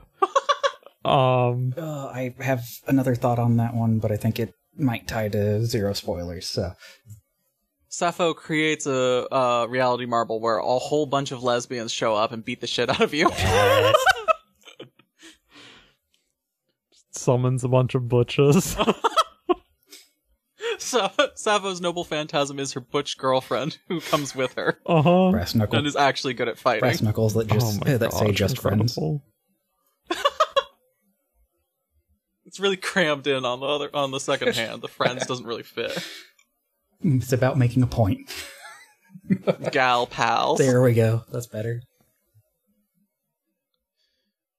Next question. Yeah. Unless, what were y'all's favorite Archer dunks on Shiro? Ooh. And Ben, how was the VN versus the anime? Okay. And then a third one, and we can go through these one at a time. But, how does Archer's presentation in the event compare to his presentation in Fate Go? I've never gone through it, but the idea of having Archer in a game that's so much less personal and not really about his deal at all feels sort of strange, so I'm curious how he comes across in it. Archer is Shiro in Fate Grand Order, which means that he cooks a lot. He has some Archer elements sometimes, but like he does the thing where his hair is either up or down, and he's either Archer or Shiro. I hate Archer with But he's Shiro always hair. cooking. Like, his role is, Weird, right? He has some great Shiro moments. Like, Yeah. one of the most I think I've ever liked Shiro was probably in the most recent summer event, where he's just like he's acting like a college student who's mad about kids not knowing what VCRs are. And it's the funniest thing. Like, people just keep making fun of him for like knowing about old shit. Oh, that one's from Lauren. Sorry, I forgot to say the name. Yeah, like Ilya is there too, just being being like, wow, the Showa period. That was a long time ago. But yeah, he's not really a major character in Grand Order. No. I think it started at the last part of that question, Fad. His interludes are Unlimited Blade Works in short, in that it is him giving the protagonist a lecture on what he does, which is like, what is real, what is fake, how can you tell, that kind of thing. I think with Grand Order is that they really do carry over a lot of the, like, servants aren't supposed to carry over specific memories, but they carry over vibes a lot. So he has kind of learned his lesson a little bit. We will talk about the VN versus the anime when we cover it. Yeah. And also, there was a lot of that at the beginning of this episode. Yeah, I did talk about it a lot. I'm sorry for talking so much about the anime. The anime is a lot more head empty. Yes. But it works as an action thing better than the route itself works as an action thing, in my book. We shall see. Yeah. I believe that the anime works better as an action thing. We will see if it works better. It's cool period. and flashy, you know what I mean? Like this route is largely action. Being able to animate the action, sure, that probably helps it. But Nasu, I think, is decent at writing fighting scenes. Like, sometimes better than others. You know what I mean? And I think he just overdosed on it a little bit this route. What was the last part of that question? Well, the first part was, what were y'all's favorite Archer dunks on Shiro. Go drown in your ideals. Drown Drowning in in Your Ideals and Ideals dies is- easily the top of that. Yeah. right? Perfect. It's so good. The bit where Shiro comes back and is like, so what do you mean by that? And he was like, I don't know exactly the thing I said. I don't think I was very subtle about it. Uh-huh. Very good, too. I'm disappointed that Googling Archer quotes from Fate Stay Night is all just like philosophical stuff rather than talking shit about Shiro. Mm-hmm. The best stuff, the most fun stuff with them is when he's like, telling Shiro what an idiot he is, you know? I do also like the bits where Archer is talking to other people, being like, well, yeah, he's an annoying little twerp, that's why I want to kill him. Mm-hmm. Have you ever seen a guy who deserves to be killed more than Shiro? I haven't. That stuff's fun. Implicitly, It's less fun for me. Go for it. Go I ahead. was gonna say it's fun just him implicitly walking around, just like everybody just kill me. Somebody kill me, please. At all times.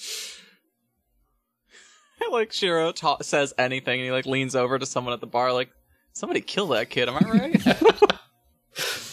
right? It's less fun to me when Archer devolves into like childish insults with Shiro and starts like losing his footing and like acting like Shiro does. You know what I mean? Yeah. Because I think it's fun when he has the weight of his own knowledge and experiences to use against Shiro's like youthful optimism. Yeah. You know, that's when it's at its Drowning best. Your Ideals is perfect because it has so much considered weight behind it. Like, just like the thought for somebody to have come up with that to like say to somebody, even without knowing the connection between the two, is like, what experience does this person have? Like, it's so weighty. Now, and I hilarious. 100% believe that Archer did not come up with that on the spot and no. either spent a long time trying to come up with the right words to say, or someone else said that to him at some point. Boring, and he was paradoxical using thing it. of him remembering it. He's that kind of guy. Well, yeah, Archer said it to him. Did he meet Archer? I'm not clear on that. I don't think he did. The true end implies that Yeah, he with did. the framing of the true Yeah. end, I've read it as like it being a wraparound and Shiro as Archer Yeah. experiencing the war okay, again. Yeah. Yeah, that makes sense to me. Blech. Blech. That's it for emails. Once again, There was if nothing on Twitter. You want to just check I don't real quick? think that there was. Let me- Yeah, but you know. Yeah, no, I'm going. Those are good emails, though. Yeah. Again, no tweets, no messages. Cool. If you want to send us emails for our next wrap up, you can do that at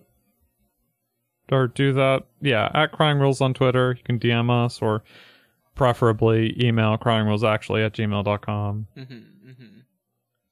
Yeah, we'll be doing Heaven's Feel at some point.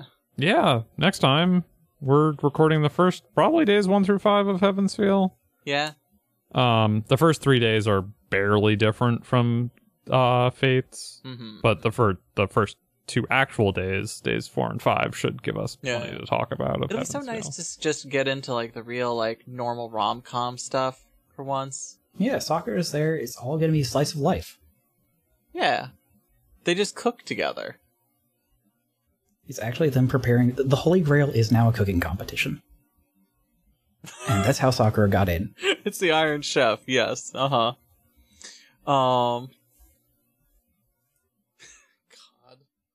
They're cooking in the Grail, of course. Yes, you have to. Using the Grail as a big pot. That's the required item. That's the gimmick of the whole thing. Shame that they had to kill Ilya to get it, but but you know, you gotta cook it in the Grail or it doesn't count. You gotta let it soak in the mud, you know? Yeah. Fen, you got any other thoughts? How long have we gone? Is this a short episode? This feels like Yeah, a short. episode. It's a short episode. I'm exhausted. How long have we been going? 3 hours? Oh wow. This is nothing. Yeah, no, it's longer than a normal podcast, Ben. This is nothing. This isn't even hardly longer than almost every other podcast I've ever heard of. Yeah. Do you have any? Yeah, you have any other like wrap-up thoughts about Unlimited Blade Works or the game so far, Blue? Not really, just because a lot of... We'd had a good discussion about it. We've gone through a lot, and like pretty much anything else I could pull together either ties to Heaven Feel or Zero. Yeah, it'll be interesting to talk about those when we're through them. Yes. Mm-hmm. Zero will be interesting for me to revisit, I think. Fen, what are you doing? You're staring off into space. Trying to sleep. Trying to sleep. You gonna take a nap after this? No. That's right, you have to hang out with me after this. Yeah, unfortunately. What? No, I love you. I'm very excited to hang out. I'm just really out of it. Yeah, what are you looking at? You're looking at something. You asked me to go to Twitter, and so I'm watching the wildest video I've ever seen. What's this video you're watching? Someone spinning a donut on an umbrella, and they also backwards threw a is that Nick Cage pillow into a basketball hoop without looking. Close Twitter. Also include the link in the description.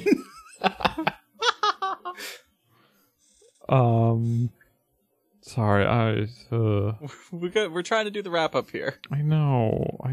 You can't be looking at Nick Cage. Pictures of Nick Cage.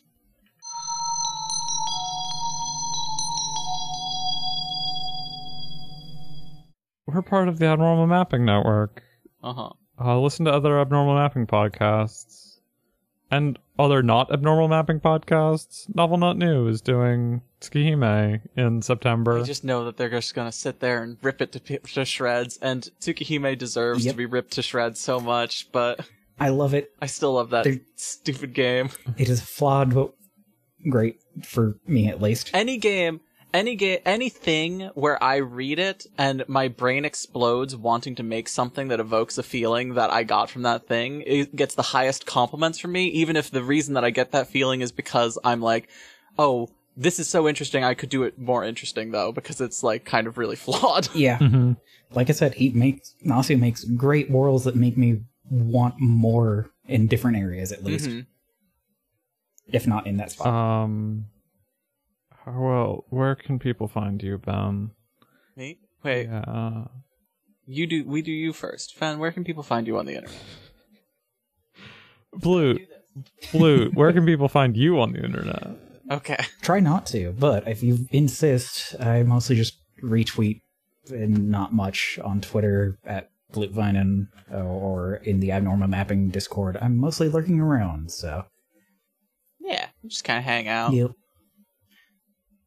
We hang out in our secret server where we talk about cool shit, sick shit. Mm-hmm. Occasionally drop you can find me at fennec.moe. Mm-hmm. That's my Twitter. Just type that not into Google, into your address bar. fenic.moe, and that should get you there. Uh-huh. You can find us at moonarchive.art. You can find our schedule at moonarchive.art/schedule, I think. Yes. And all the non-Fate stuff that we covered at moonarchive.art/Yuri. Mm-hmm, mm-hmm. Which I think I might be an episode or two behind on updating that spreadsheet. Yeah. You can email us once more. Third time this episode. Third time's the charm, as they always say. Uh-huh. cryingrules@gmail.com. Questions are some of the most fun, even if I'm not prepared for them. Yeah. Apologize to everyone who's sent in questions that I'm so out of it this episode. They were great questions. I kind of fell asleep at the end of there, but... Yeah. One day let's meet in the digital sea. Fen. What? I never said my thing.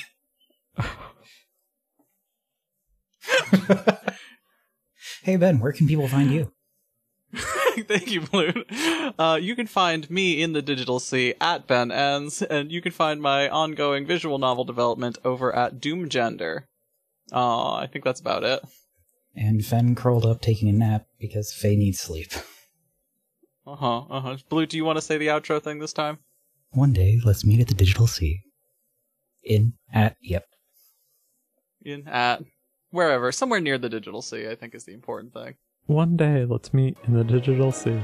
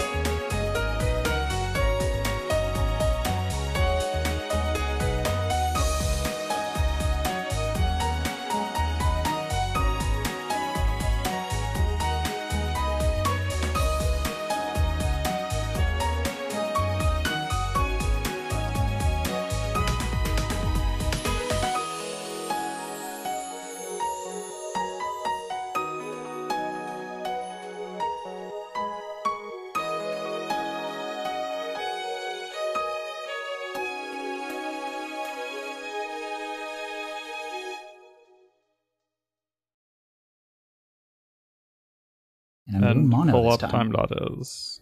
Oh. Ben is Isn't that going to early cut this time? most of this post-pod content that I stick Okay. in there, even when I think it's gold, but that's... I typically cut.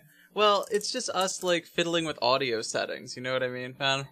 We don't do enough riffing. We need to do more Fair. riffing if you want me to keep it. Okay. We do plenty of riffing that gets cut. I mean, there was an entire chunk of the vomiting that got cut out of that last episode that went up. Yeah, the part where me and Fen turned around and vomited in each other's ears for a while. Oh. I can't believe we cut that. It was gold, and it took forever to clean up. Okay, good. That laugh didn't clip out. I was worried that it was going to do that on Audacity. And that fun balance of like, no, I need to, and I want to actually be able to see the waveforms. I talk quietly and then laugh, and it just blows everything out. Mm-hmm. To be fair, Ben and I's, my laugh especially usually clips. When I start laughing, my instinct now is to dive away from the microphone like it's a live grenade. Mm-hmm. Oh, that one probably clipped. Sorry, anybody that heard that. Nah, it's fine. Discord cuts it off before it yells Discord. too much. Discord's Yeah. doing fine. I was playing with Audacity and my my gain on my mic a lot earlier. Okay. I'll fiddle with the laughs later. Okay. Although Fen's auto leveler does a lot of the work, so Yeah. I mean, it's not my auto leveler. I didn't write it. Reaper's fancy technology. It's someone's fancy technology. I'm pretty sure I had to download the auto leveler from some site. Fen, did you set up that file so that we can edit it? Oh, right. One sec. Whoops. This is our last recording before we move. We have 10 days left. Nope, Ben, we're going to stop halfway, 2/3 of the way through Fate's Day Night. This is our last recording. This is our last recording. Goodbye, everyone. I'm going to stay hated really down on Unlimited Blade Unlimited Works. Wave. Yep. Unlimited Blade Works was so bad that somehow worse than Kagetsu Toya, I guess. I think it's gonna be a while before we get lower than Kagetsu Toya, I think. Yeah. I think we would have to watch Prisma Ilia to get lower on something than Kagetsu Toya, probably. Probably. Especially if you watched it. I am not optimistic about the Holodiraxia, but it's fine. It's gotta be good. It's not gonna be Kagetsu Toya. It's gonna It be can't like be what if Kagetsu Toya bad. Yeah, it's gonna be Kagetsu Toya but good. Yeah, I'm More or hoping. less. I bet we're Ears lower open. than anyone else on it, but That's a like, yeah. I don't think it can live up to the hype. Yeah. Yeah. There is a lot of hype of it in the server. Which, like, I'm more interested in it just because, like, there's a lot of characters that I know from other stuff that, like, get introduced there, and, like, some other references that I'm interested in, more than I am, like, specific content, and that's kind of the threshold I'm looking to see it for. Yeah, Karen and Bazette are both in Grand Order now, and I remember people freaking out when they got added, and I'm like, who are these people? Bazette looks cool. They need more butches in Fate, honestly. Yep. Unfortunately, my only point of reference for Bazette is Prisma. God, is she in Prisma too? She is in Prisma. Is she a weird pervert, or is she just like a normal person? She's just a dumb butch. She's kind of great. Dumb butch is very funny. She's just a dumb punch butch. She sees something, she can punch it, she does it. Let me pull up my notes, and then I'm ready to go. Time.is. Did you see, there was like an interview from a while back with Nasu where, was it Nasu and Takeuchi? They were like, who is the servant from Fate canon you would most want to add to Grand Order, but haven't? And Nasu was like, Bazette in a wedding dress. And years later, Bazette has a wedding dress ascension. I think it was Takeuchi. But Takeuchi truly is like, I have my issues with him, but also he consistently has incredible taste. Yes. Does she look like slightly uncomfortable in the wedding dress because she's always in her suit? I think so. Perfect. That's also has, exactly like, how a she should be. Cyber Commando outfit, I think. Okay. But the suit is really the best one of the three. Yes. I respect. I respect put the butch in a dress. You on time.is, Ben? What'd you say? You on time.is? I guess we only need one of us. Oh, they like to join in on the clap. 37. Okay. Oh, a long one this time. I thought you were going to say 30 seconds, so I was ready to clap right then. Oh, we were in perfect sync. Yeah, that was a beautiful clap. Yep. I couldn't hear Blutes because of Discord cutting off, but I heard your guys's, so there's definitely a little bit of a delay between us, but whatever. But I guess I'll spoil it here because fuck Prisma. But she basically just bums around like a hobo, ending up in massive debt to Luvia. ooh. So she's literally like sleeping on a bench, ending up being like a vendor. That's what I hate. There are good bits in Elia that just rip all the nasty. She can join the Back Alley Alliance with Please. Yumizuka and Yes. and She would crew. fit in perfectly. Like, there's a point where she's on the beach as a popsicle vendor and is like forcing people to buy popsicles from her. That's incredible. If only Prisma Ilia was Yep. good. Yep. Fen's complaining about my placement of our echo absorbing cargo sheet that we haphazardly hang up on a $5 collapsible coat rack that I bought. Baby. It's so precarious. That thing will just fall over. If there was enough room in this room for it to fall, it would fall all the time. I'm just leaning up against the walls. Pretty much, yeah. God, that's the thing for moving that's going to be the worst, is that I remember getting frustrated and using double-sided tape to stick all of these noise-absorbing cubes to the wall. Yeah. And I'm worried about what's going to happen when I try and get them off. I'm going to get a gallon of Goo Gone and just start spraying the walls with it like it's Power Washer Simulator. I'm sure it's fine.